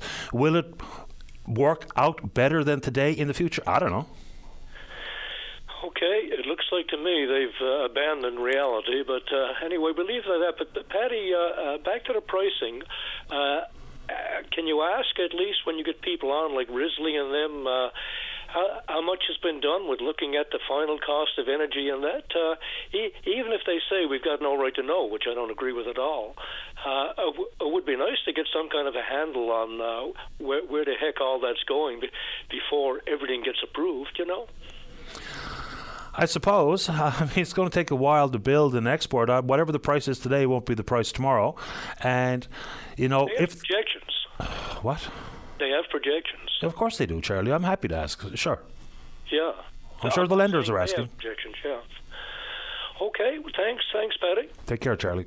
Okay, bye-bye. Okay, bye-bye. Let's take a break. Elaine, you're next to talk about whatever you heard from Jerry Byrne last week. Welcome back. Let's go. Line number 2. Elaine, you're on the air. Good morning, Patty. Hi. I have a number of points I would like to make. So if it's okay, I'll just start so I make sure I have the time to get in everything that I want to say. All right, go ahead. Okay, first of all, I want to agree with Mr. Byrne in that there are certainly a number of good news stories out there for Ukrainians. A lot of them were very fortunate to have language and as a result got good jobs and probably good places because they got them early on in the game. And I'm going to speak from my experience. I interact with dozens of Ukrainian families every week. So I'm speaking from my experience. The reality for most of the families I deal with is not the reality that Mr. Byrne spoke about. They are struggling. Some of them are feeling panicked because of these letters that they get. I think the second one arrived, I don't know, probably a month ago now. But it was sent out at 5 o'clock on a Friday afternoon when the ANC offices had just closed. And I was downtown with my family having supper in the pedestrian mall, and my phone just blew up for the next 2 hours. People called, and they didn't know what to do. They had to be out by August 3rd. And, it just created unnecessary panic and fear. And one of the isolated incidents was the one that Mr. Byrne referred to about the family who were in the hotel and, saving their money to buy a home, etc. Well, we knew about that back in April. So why did it take from April till August to deal with that situation? It was obviously a situation, they were abusing the system. So why wait all that time to deal with it? Then there was the point about refusing. People have been refusing apartments. I've taken many people to see apartments, and the main reason people refuse apartments is the price. If you clear $2,300 a month and your rent is $1,800, pay your own utilities. It's just not possible to rent a house like that. They might love the apartment. They desperately want to be out of the hotel, but it's just not feasible. And that is the main reason. Well, that would be the same reason for, regardless of who you are, where you're from. Exactly. Price pressure is very, very real, obviously. Exactly. Yeah. And with regard to the headline that was in the Telegram about, I think it was called Advocates Need to Work Hand in Hand with ANC, that is exactly what. If advocates are volunteers, which I think it was, because I think he was probably responding to Pat Power's comments, That's exactly what we do. I do it on a daily basis. I have ANC contacts. I in the last 3 days, I got 4 offers of apartments or houses from individuals in the community, friends, business people, and they messaged me. They're not out there, and so I send them to my contacts at ANC. Same thing happens with jobs. This is one of the ANC people wrote me, and she said, "Thank you for looking after the blank families matters. They are very grateful, and me as well. Thanks for everything you are doing for them. Their situation is so vulnerable. Sorry that we can't help enough. Thanks to you, their situation is getting brighter and brighter. Many thanks." And then another one for a job said, "Thanks for the information, Elaine. I will forward it to our employment team. Thanks for all your help." And to my knowledge, all volunteers are doing the same. We are working hand in hand with ANC, and they are working their butts off trying to, address all the needs. Let's see. I think the process, like I said, of eviction is really, I find that very upsetting. And, I've made this suggestion, if people are in the hotel and they can't find a place, why don't they charge them what they would pay for, what they can afford to pay for a rental? So if they can pay $1,000, charge them $1,000 while they're there. Sure, yeah. That just is not rocket science at all. It just makes sense, And I guess the other question is, why are they bringing people in? We can't look after what we have. I've seen people go out in awful apartments because they're so pressured to be out by a certain date. There was a lady saw this awful basement apartment the other day. There were, the little mice boxes all over the place. And she said, "Are there mice?" And he said, "No, just upstairs where another Ukrainian family lived," as if mice chose where to live. And the air quality, but she was, she said, "Oh, I have to take it. I can't be out on the street." I have another family that reached out to me a month ago. They were in a temporary rental in Mount Pearl on July 26th. They had to be out August 1st. I went there. They didn't speak any English. Their English was probably the worst of anyone that I've encountered. They had no English. Their little boy was there. He's 7. They had no jobs. They ran out of money. They ran out of food. And they were desperate. So I took them and we managed to find jobs, temporary jobs, just doing odd jobs. He was a carpenter. She was a cleaner. We got the little boy into day camp. We found them an apartment. And now Tuesday both of them are starting, thanks to a business contact in the community. They're both starting jobs. Good news. And that's just one of many, many, many stories. So these people are struggling. I'm sure you heard Margarita on the VOCM last week. I dropped things off to her the other day. They found a house. She's renting her family with her kids, another friend, and then there's another lady and her mother. So they had to get a place together. They, just to make, and I wouldn't want to live that way with my family. If I had children, it would be fine if there's just adults. And she's working 7 days a week. And when I was there at 8 o'clock, she just got home from work. She looked exhausted, and it's just heartbreaking. The problem is there are lots of good news stories, but I tell you, there's lots that are not. That's always going to be the way, isn't it? It's easy enough for the government to want to paint a very rosy picture. And that's all very predictable. But the fact is, there's always going to be newcomers, whether they be from Ukraine or anywhere else, that have a hard time finding a job and learning the language and getting a spot and adjusting to life in a new country with new cultures and traditions and people they've never seen before in their life. It's always going to be this way. Nothing's ever going to be perfect. The good news stories, sure. I know a friend of mine who has hired a couple of Ukrainian welders. Couldn't be happier with the work they do and their attention to detail and their commitment to the job. I know some other personal family stories that people share with me where they're doing quite well, and then they hear your stories. So I'm not surprised that there's still many families haven't got it figured out or are not yet settled. Yeah, and they're mostly the ones with no language. And, and like there was a friend of mine there on Facebook last night, and he's been here 7 months, and he's still not in language school. And then sometimes they get in language school after 3 or 4 whatever months, and then they have to, work has to be their priority because they're both in minimum wage jobs, so they both have to work. So, it's like so many, I don't know, it just seems like something that wasn't well planned. And the other suggestion I've made several times to people is,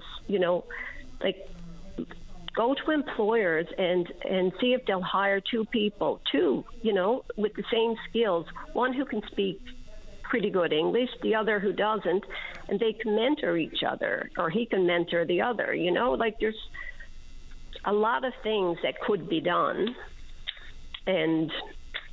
But anyway, these are just my rants, and and it's all based on my own personal experience with, I'm going to say, hundreds of families that I've interacted with and continue to do so. And even last night, a couple came to my door. They got their eviction notice on Wednesday. They have to be out tomorrow. And the 3 conditions where you've stayed at the hotel for a certain number of days, that's fine. But if you don't have a place to stay, it doesn't matter.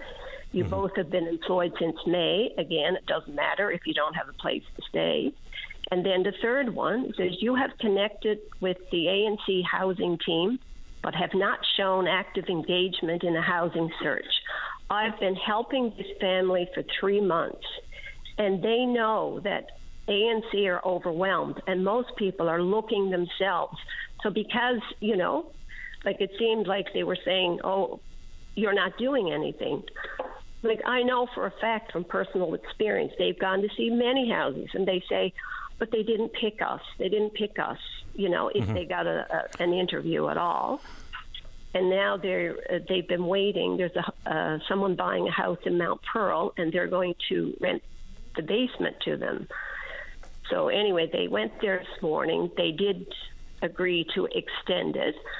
But, the lady said, no, they had to call to make sure we were telling the truth. I said, good Lord, it's just... Yeah.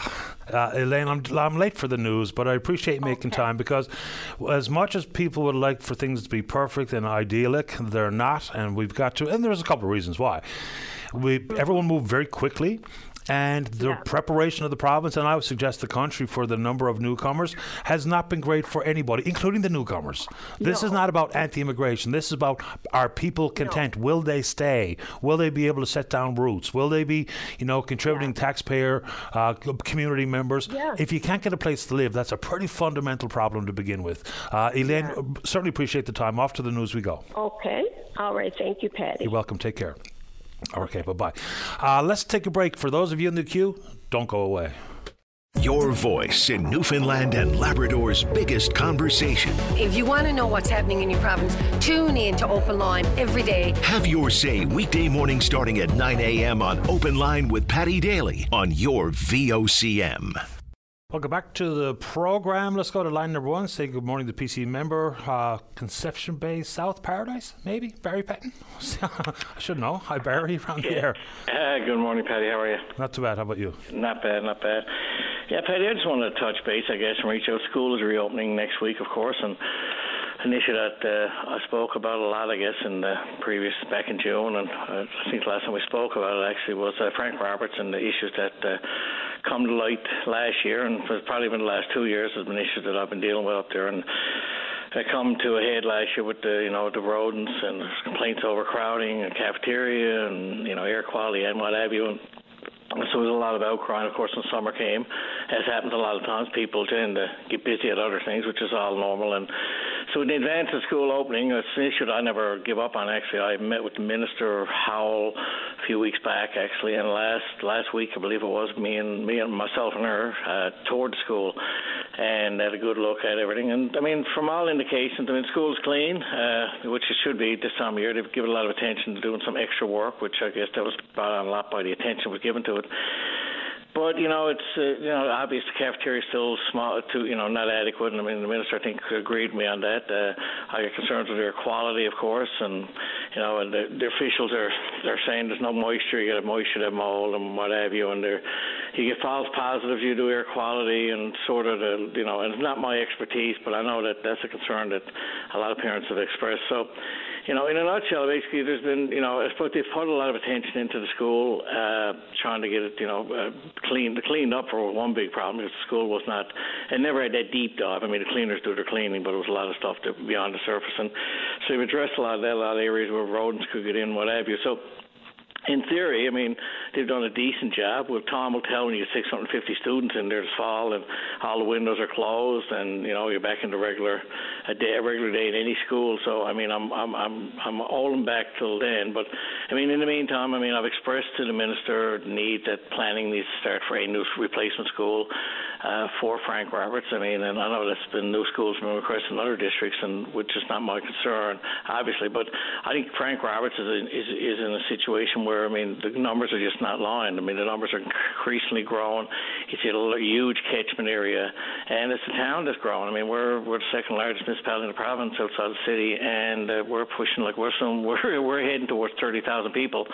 And I mean, the school is not adequate. I mean, the school was my high school when I went there, and we were, it's not a whole lot of difference there now, Patty, when I went to high school there. So, there's a bit of cosmetics here and there, but basically it's past the specified date. And but in the meantime, hopefully we'll see how the fall goes. I mean, we'll for reserve judgment, I guess, till the students get back in the classrooms and what have you. But it was just something I wanted to, bring attention to any listeners out there, especially parents of children in the school or going to the school. It's an issue that's near and dear to me, and it's important to me, and the parents have made that clear. And, I just wanted to basically offer them an update and, something that I'm keeping a close eye on.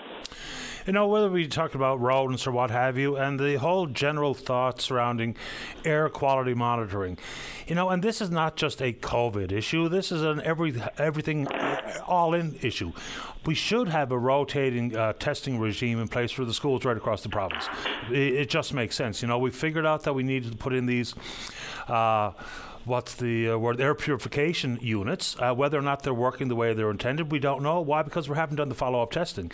So if we're talking about the common cold or other respiratory illnesses or COVID or anything else, air quality is important. I wonder how many days missed could be either directly or indirectly linked to poor air quality in school. Because, it's got to be a factor of some variety. I mean, air quality sees people sick all the time. It kills millions of people worldwide. I'm not trying to be hyperbolic here, but we should be really testing the air quality. Even as far back as when Darren King was the Minister of Education, I interviewed him at Vanier one day about air quality. I don't think we've changed the whole process of monitoring it since then. And that's 17 or 18 years ago.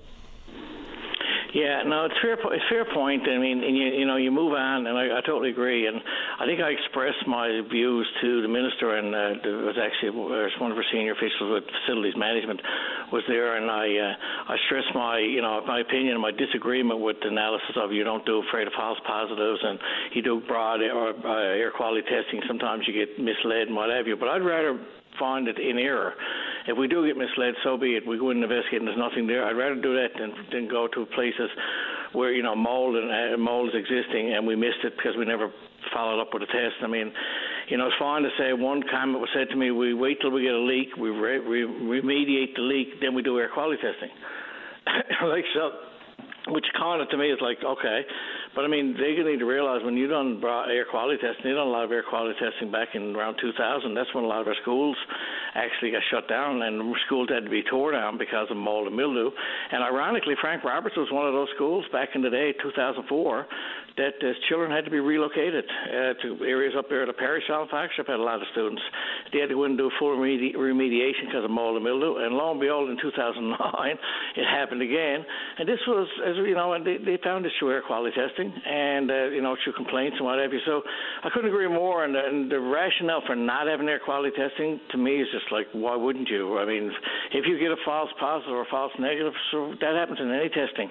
But at least you're going to minimize. You may never eliminate, but you can always minimize. And air quality is very important. We got those children barred up in schools. A lot of them, their windows are shut most of the winter.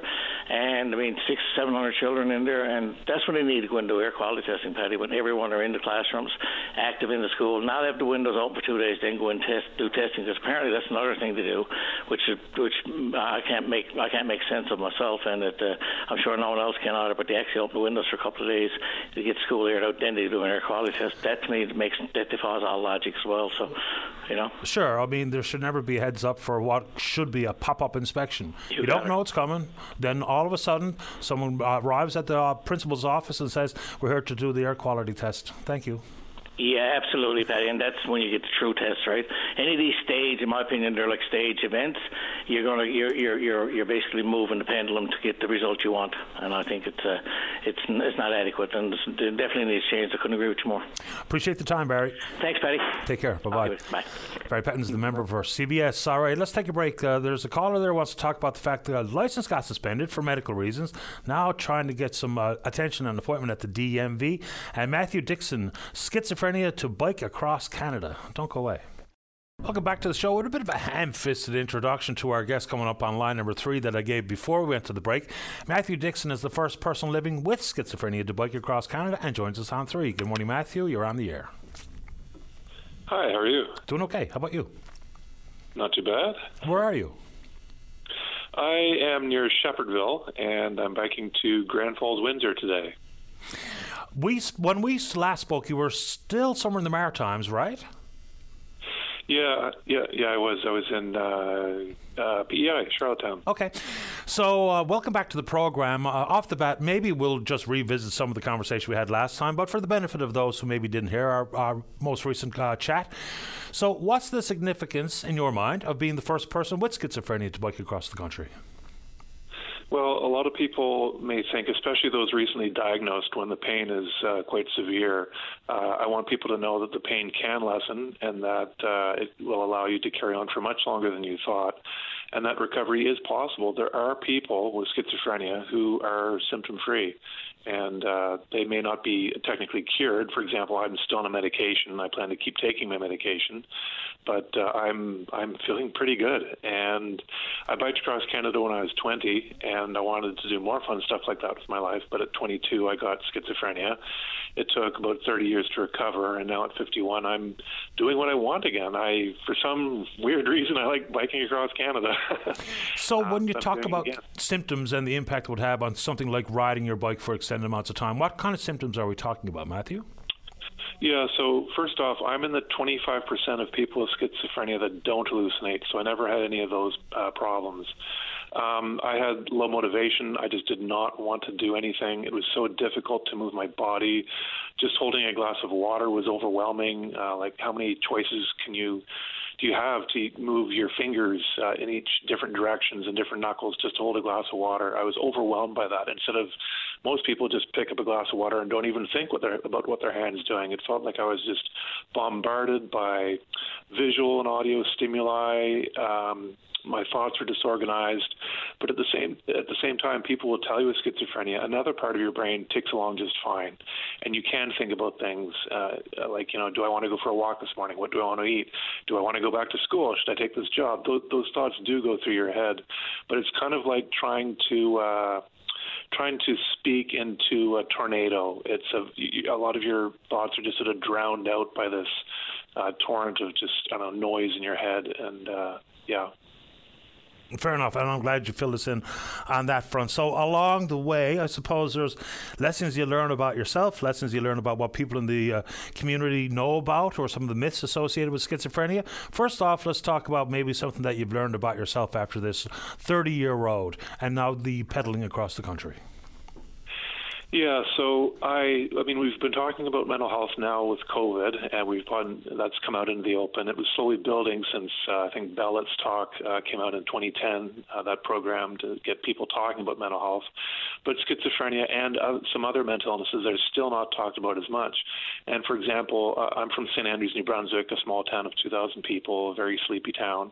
And even there, I was afraid, even till early this year, to utter the word schizophrenia out loud in public, even in my own small town, in case a stranger on the sidewalk or in a coffee shop heard me just simply utter the word.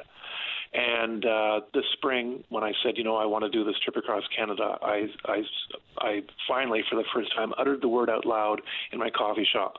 I looked around at the people there. No one even noticed I said it, as far as I could tell. So on this trip, I've been having to utter the word schizophrenia out in public to people, saying, people see me with my bike and all my gear. They ask, where are you going? And I say, well, I'm raising funds for the provincial schizophrenia societies and the National Schizophrenia Society across Canada. And no one bats an eye at that. They say, oh, great cause, good for you. No one says, they don't go grab their pitchforks and come running after me. It's a lot easier to talk about than you think. And then, sometimes I'll say, I've got schizophrenia and I'm biking across Canada doing this fundraiser. And people, two responses I usually get for that are, I don't know much about it, or I know someone who has it. And again, no one comes after me with a pitchfork. I know some people out there have misconceptions about schizophrenia and whatnot, but I believe that most people are fine talking about schizophrenia and that we don't have to hide behind closed doors as much as we do. And I'm trying to show people that. And I'm really enjoying this momentum I'm getting. For me, getting a lot more comfortable talking about schizophrenia with strangers in public. And I really want to run with that. I've got some ideas for after the trip is over to continue that, to help. It's the stats are people with schizophrenia are no more prone to violence than the rest of the general population. The BC Schizophrenia Society says people with untreated schizophrenia can be a bit more violent. I don't know what that stat is, but generally it's kind of like saying, well, don't talk about being left-handed because some people might think you're violent, because true fact, some people who are left-handed are violent. But we can still talk about left-handedness in society. I would love if we could talk openly about schizophrenia in society. I know not everyone will ever be on board with that, but maybe 90% of the population or 95% will be, and that would be a massive step compared to where we've been for decades. Hear, hear. I think some of these myths or misconceptions are maybe driven by, something as silly and as fundamental as TV and movies and stuff, because so many people in their mind's eye, they think schizophrenia, delusional, hallucinating, violent criminal who I have to cross the street to get away from, when that's just simply not the case. We've had some, I think, helpful conversations with Susan Hyde at the Schizophrenia Association here in this province. Conversations like we're having with you today, your experience and how people are reacting to a conversation about schizophrenia, all very, very helpful, because misconceptions become some people's truths without ever considering what might be actually the life of someone who has been diagnosed with schizophrenia, the different way that it manifests itself in different individuals. So I'm really glad, not only with what you're doing on your bike, but what you're doing here on this show. Thank you so much. Yeah, it's been lovely to be here in Newfoundland. I biked, like I said, I biked across Canada when I was 20. It was with a group called Tour de Canada. I think they go across Canada each year. It's an organized trip. I think they just landed in Newfoundland the other day. So I've been here before once, but just very briefly. And I'm biking across the whole island this time. Last time we just went to Argentia and then biked to St. John. So I came to Port aux Basques. I've gone through the Table Mountains and Wreck House and the Codroy Valley, the Marble Mountain area, and the scenery is just stunning. It's absolutely beautiful. And where I'm from, St. Andrews, I feel very safe in my hometown. It's a very insulated end of a peninsula kind of town, and I just feel very safe. There are big cities, I feel more just not at ease just because of people around and whatnot. And I know there's crime and whatnot in Newfoundland, but I really feel safe here on the whole island. A lot of people are just so friendly, and I just really feel like it's one big happy family, and I love being here. Well, welcome back to the province, Matthew. Be safe, enjoy the rest of your ride, and when it's concluded, you're more than welcome to rejoin us here on the program for a wrap-up. Thanks so much. People can follow me along at mindaid.ca, mindaid.ca.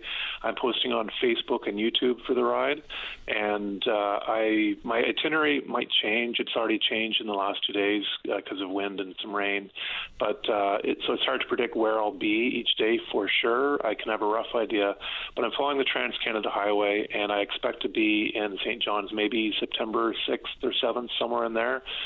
People are free to, if you're passing by on the highway, I've got a mindaid.ca website on the back of my safety vest. Feel free to honk or wave or stop or talk, or email me or message me on Facebook, and maybe we can meet up and chat. And I encourage everyone here in Newfoundland to donate to the Schizophrenia Society of Newfoundland and Labrador. And thanks for having me. Happy to do it, Matthew. Once again, I look forward to the wrap-up conversation. Safe travels, and thanks for making time for the show. You're welcome. Thanks for having me on the show. Okay, Matthew. All the best. Thanks, bye. There we go. Pretty cool. So, second time biking across the country, this time with a much different purpose in mind. And, I think the same can be, or similar conversations are had with different types of mental illness diagnosis.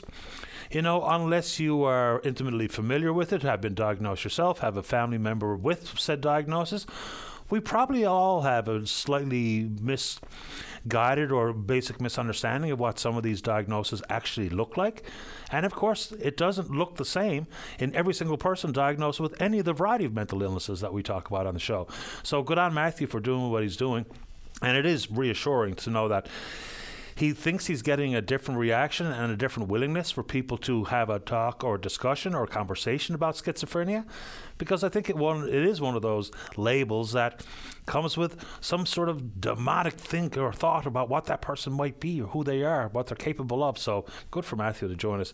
And as you know, when it was once 1 in 5 Canadians dealing with a mental illness, now we're using 1 in 4. So it just makes that conversation that much more important. Let's take a break for the news. When we come back, you stay right there, Harley, to talk about the issue, trying to get an appointment with the DMV. And then Kathleen wants to talk about green hydrogen. Don't go away. Stay informed and have your say on the news of the day with your VOCM. Join Linda Swain weekday afternoons from 4 to 5 p.m. for an hour of talk and discussion with decision makers and listeners like you. News Talk on your VOCM. Welcome back to the show. Let's go to line number 4. Good morning, Harley. You're on the air.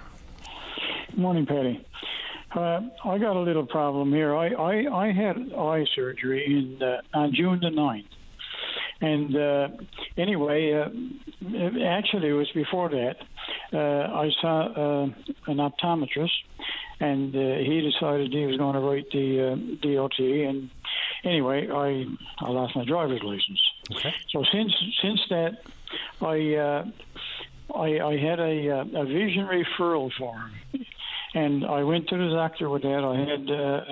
I had the test done where you got the beeper, the little dots and the beepers and this kind of stuff. Anyway, the doctor filled out the form and signed it, and it all looks good. So anyway, 4 weeks ago, I think it was August 2nd, I'm not sure, I called the DOT in St. John's, and they said they'll look at it. I had the form, sent them the form, I faxed it to them, but I didn't have my signature on it. I didn't realize there was a spot there for my signature. So anyway, I signed it, sent it back. Then they couldn't go by the first one they looked at. They had to wait for another meeting, which they did. And then the second meeting took place. I still didn't get any answer. The third meeting, this is going on 4 weeks now. They just kept putting me off. I had my license gone now for 10 months. And according to the ophthalmologist report, it looks pretty good that I should be able to get them, But they just keep putting me off. And, I'm 73 years old. I've been paying taxes all my life. I don't think it's fair that I should be treated like this, or anybody should be treated like this. Fair enough. By chance, Harley, do you use email? Yes. Okay, because I give out this address frequently and people seem to get great satisfaction with it. It goes directly to the registrar themselves as opposed to just dealing with someone at the counter service, for instance. So I'm going to give you an address here and I want you to let me know if it works out because people have had, some good luck with this one. So do you have a pen and paper handy? Yes, I get my wife to write it down there now. Okay. Okay. And this goes directly to the registrar. So it's REG. REG. IST. IST. RAR. RAR. MRD. MRD. Yep. Yeah. At. Gov. GOV. .NL. .NL. .ca. Okay. Yep. Great. Anyway, try them. Hopefully I get somewhere with it. And if you don't, you get back to me and we'll see if we can come up with something else. Okay. Appreciate it. Good luck, Carly. Thank you. You're welcome. Bye-bye. All right, bye-bye. Yeah, I think they'll probably rue the day they gave me that address. I've given that out 100 times for sure. Which one would you like me to take here now, David? Okay, let's go. Line number 2. Tony, you're on the air. How are you this morning, Daddy? Not bad. You? Yeah, all good, thanks. I just phoned about the shortages. There's so many of them. Nurses right now, we got over 1,300 that's casual. So all they have to do is just meet with them and hire the 700 that we need. And right now, I was according to what I was told, that right now the new contract they got is only 2.5% raise for the full-timers and the casuals. If they go full-time, you can never go back casual. So, I guess that's the way they keep them. Yeah, that's what I was told. Yeah, that's not happening. The government put out a ton of incentives for people on the casual list to become permanent full-time, and very, very, very few did. So I don't know. You said they could just go and hire them. If they don't want to be hired and they don't want to take a permanent job, what's anyone supposed to do? Well, the union leader was on there a few weeks ago, and she was saying that there's more people are quitting because of the working conditions, and there will be more quitting as long as there's only in the last 6 months or so there's reckon 120 nurses quit or went casual because they have the working conditions terrible. They go in, they got to work 24 to 36 hours. They got no life. There's nobody going to do that if they can work casual and just a few shifts whenever they got a life. Then they'll have a life besides. They're not. The nurses are here, but that's what they were saying that's what the union leader was saying. Plus, they had they were up in the Federation building with their tops, basically their uniforms hung on a clothesline. And it's just like the doctors now, the new program coming in for doctors. You got to be basically it belongs to a clinic in order to get the raises. So what is great in here, you can get a clinic, but out around the bay you're going to lose doctors because you're part of a clinic in order for it to work. So no, that's not it either. Doctor myself. Yeah, that's not it either. And inside the world of nursing, I think we're losing more nurses to the private travel agencies than we are to the casual list because and that's a huge problem. Making, let's say, even double the money, working alongside with your peers who are also registered nurses on the floor for North B or wherever, that's as big or bigger a problem than the casual list. Well, the reason they're leaving is because of the working conditions. And the doctors, I was told from a doctor that what it is right now, the government don't even know how it's going to work. It just don't start until next November. But at the same time, I know one doctor had to leave it around the bay and come in here to join the clinic because he had to drive all the way probably about an hour in order to get it. And if you've got 3 doctors and one was off, then you've got to take on their patients as well. So they don't even know how it's going to work, and I don't think it's going to. And you're going to lose, like I said, a lot of doctors that are around the bay. And because they're nowhere near a clinic. So if they don't join, they don't fit in. So they don't get it. You only hire doctors now. Come on now, Tony. You only hire doctors. You only hire doctors to work somewhere. You don't hire doctors to just buy a house out in Burgeo and just do nothing. You hire doctors for a purpose. Emergency rooms, hospitals, clinics, something. Every doctor's position comes with some sort of position. It's not just, you're a doctor. You have to practice. You have to do something. You got to join another clinic. Like if there's 3 or 2 doctors there, you join a clinic, then you still can have a private practice. But you got to be able to take on, if somebody doctor's off, then the other 2 doctors got to fill in with the other patients. And they're not. You take respiratory therapists. Did they hire the 9 respiratory therapists that was graduating this year? I don't know. I never heard nothing about it. It was no other problems come in and talk to them and offer them all kinds of things, but they never had up to that time, they never had no offers whatsoever. So, there's got, what they're doing is just, unreal. They're not even trying to keep people here. I mean, they're to me, the doctors left here a while back because they weren't getting anything, and basically after 4 years, they signed the contract and either take it or leave it. So I mean, it's just the health care is gone. I mean, if you told me, Patty, or I told you a few years ago when the Liberals got in that you're going to have thousands of people die because of not getting in the hospitals or waiting to get into a doctor, you say I was crazy, and so I wouldn't believe it myself. You're not allowed to do it. Well, but, that's what's going on. Where's that number coming from? Well, it was only almost 2 years ago that they gave over 2,700 have been dying then waiting to get in. So, I mean, now I'm sure it's going to add up another at least 1,000 people or so gone in the last 2 years. So, I mean, it's just ongoing. I mean, I talked to people who they know people that was waiting to get in, and they were just every month they were canceled their surgeries, and the last one he didn't know if he couldn't even strong enough to make it to the next month. I mean, this is what's going on. I mean, it's just unbelievable what's going on here in this province. And I mean, the shame is we got them, but we're losing them all the time. I mean, a while back you had 8 radiation therapists quit in 9 months. I mean, because of the working condition, and they were getting $10 less an hour. But I mean, they're getting the lowest pay, and they're overworked. So I mean, you got to do something. The government has got to clean up their act, and it comes out. I mean, back a while back, Fury says if you were over in another country and you guys have an accident, you wouldn't be able to turn out. You wouldn't be able to. You wouldn't be able to come back to Canada and get treated. You have to get treated over there. So then after a while, Tom Osborne came out and said we were going to recruit now healthcare from 7 different countries. So meanwhile, we got doctors here. In fact, I know there's one doctor here.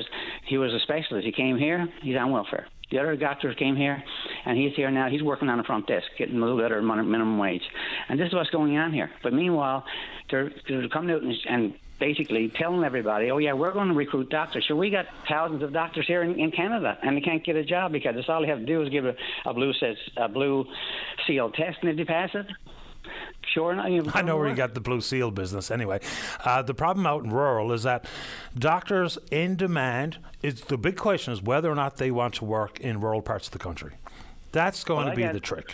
And because if I'm a doctor and I can pick and choose exactly where I want to work in this country, I don't know how many of them at the top of their list would be small, rural, remote parts of anywhere in the country, not just in this province or in, smaller provinces like PEI, because they're in demand. They can pick and choose. They hold all the cards.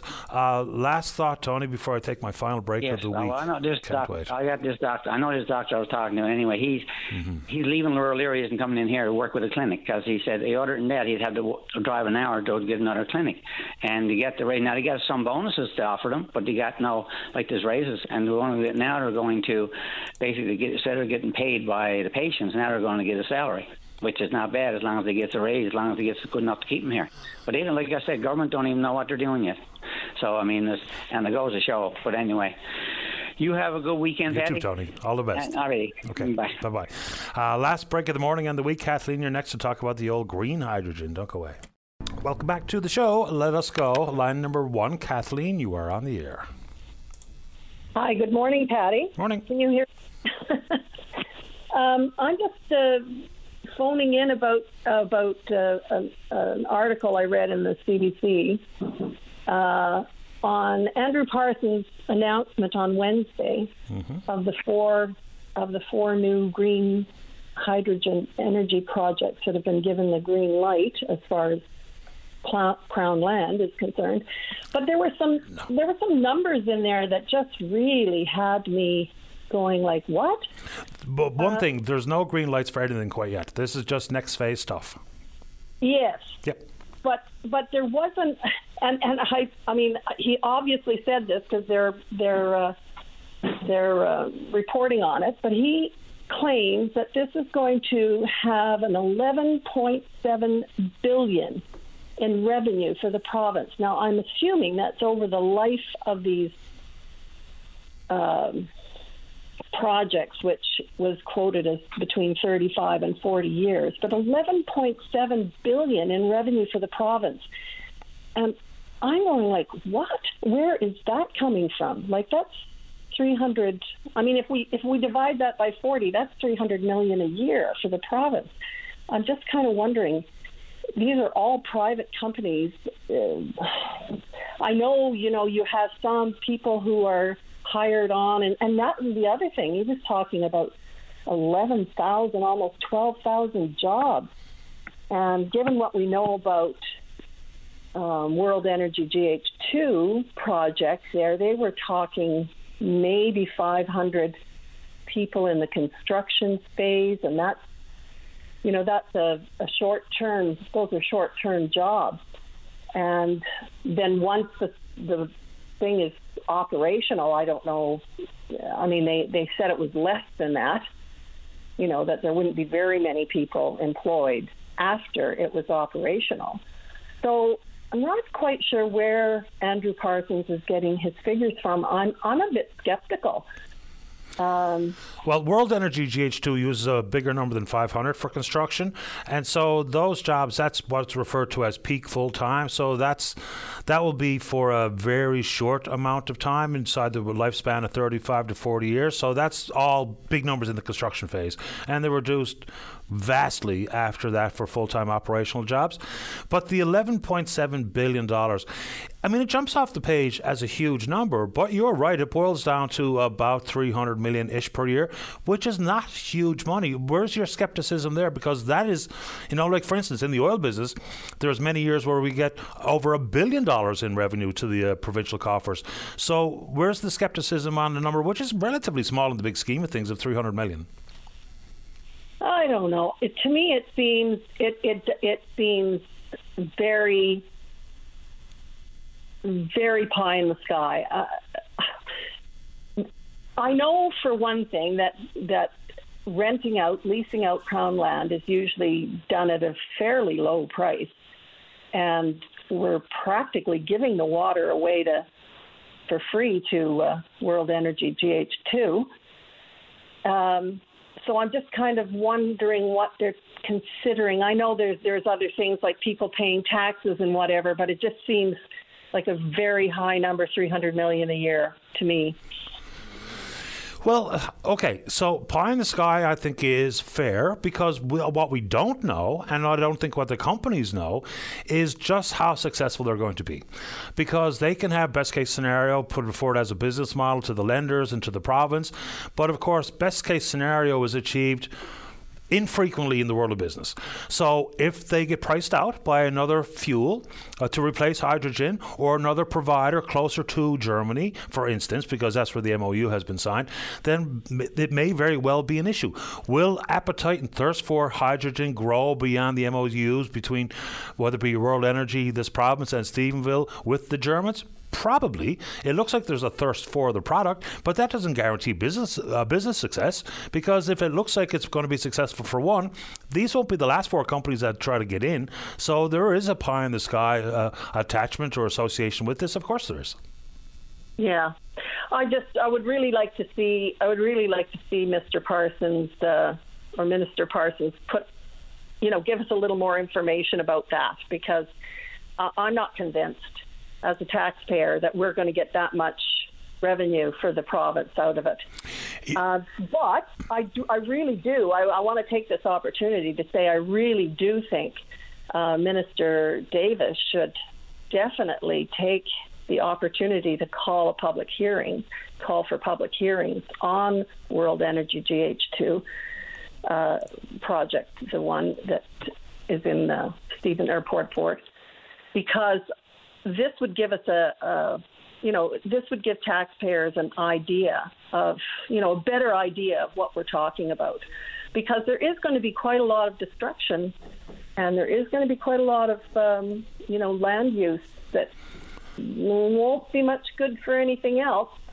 It's curious what that are we getting out of it? Sure, it's curious that people all refer to World Energy GH2.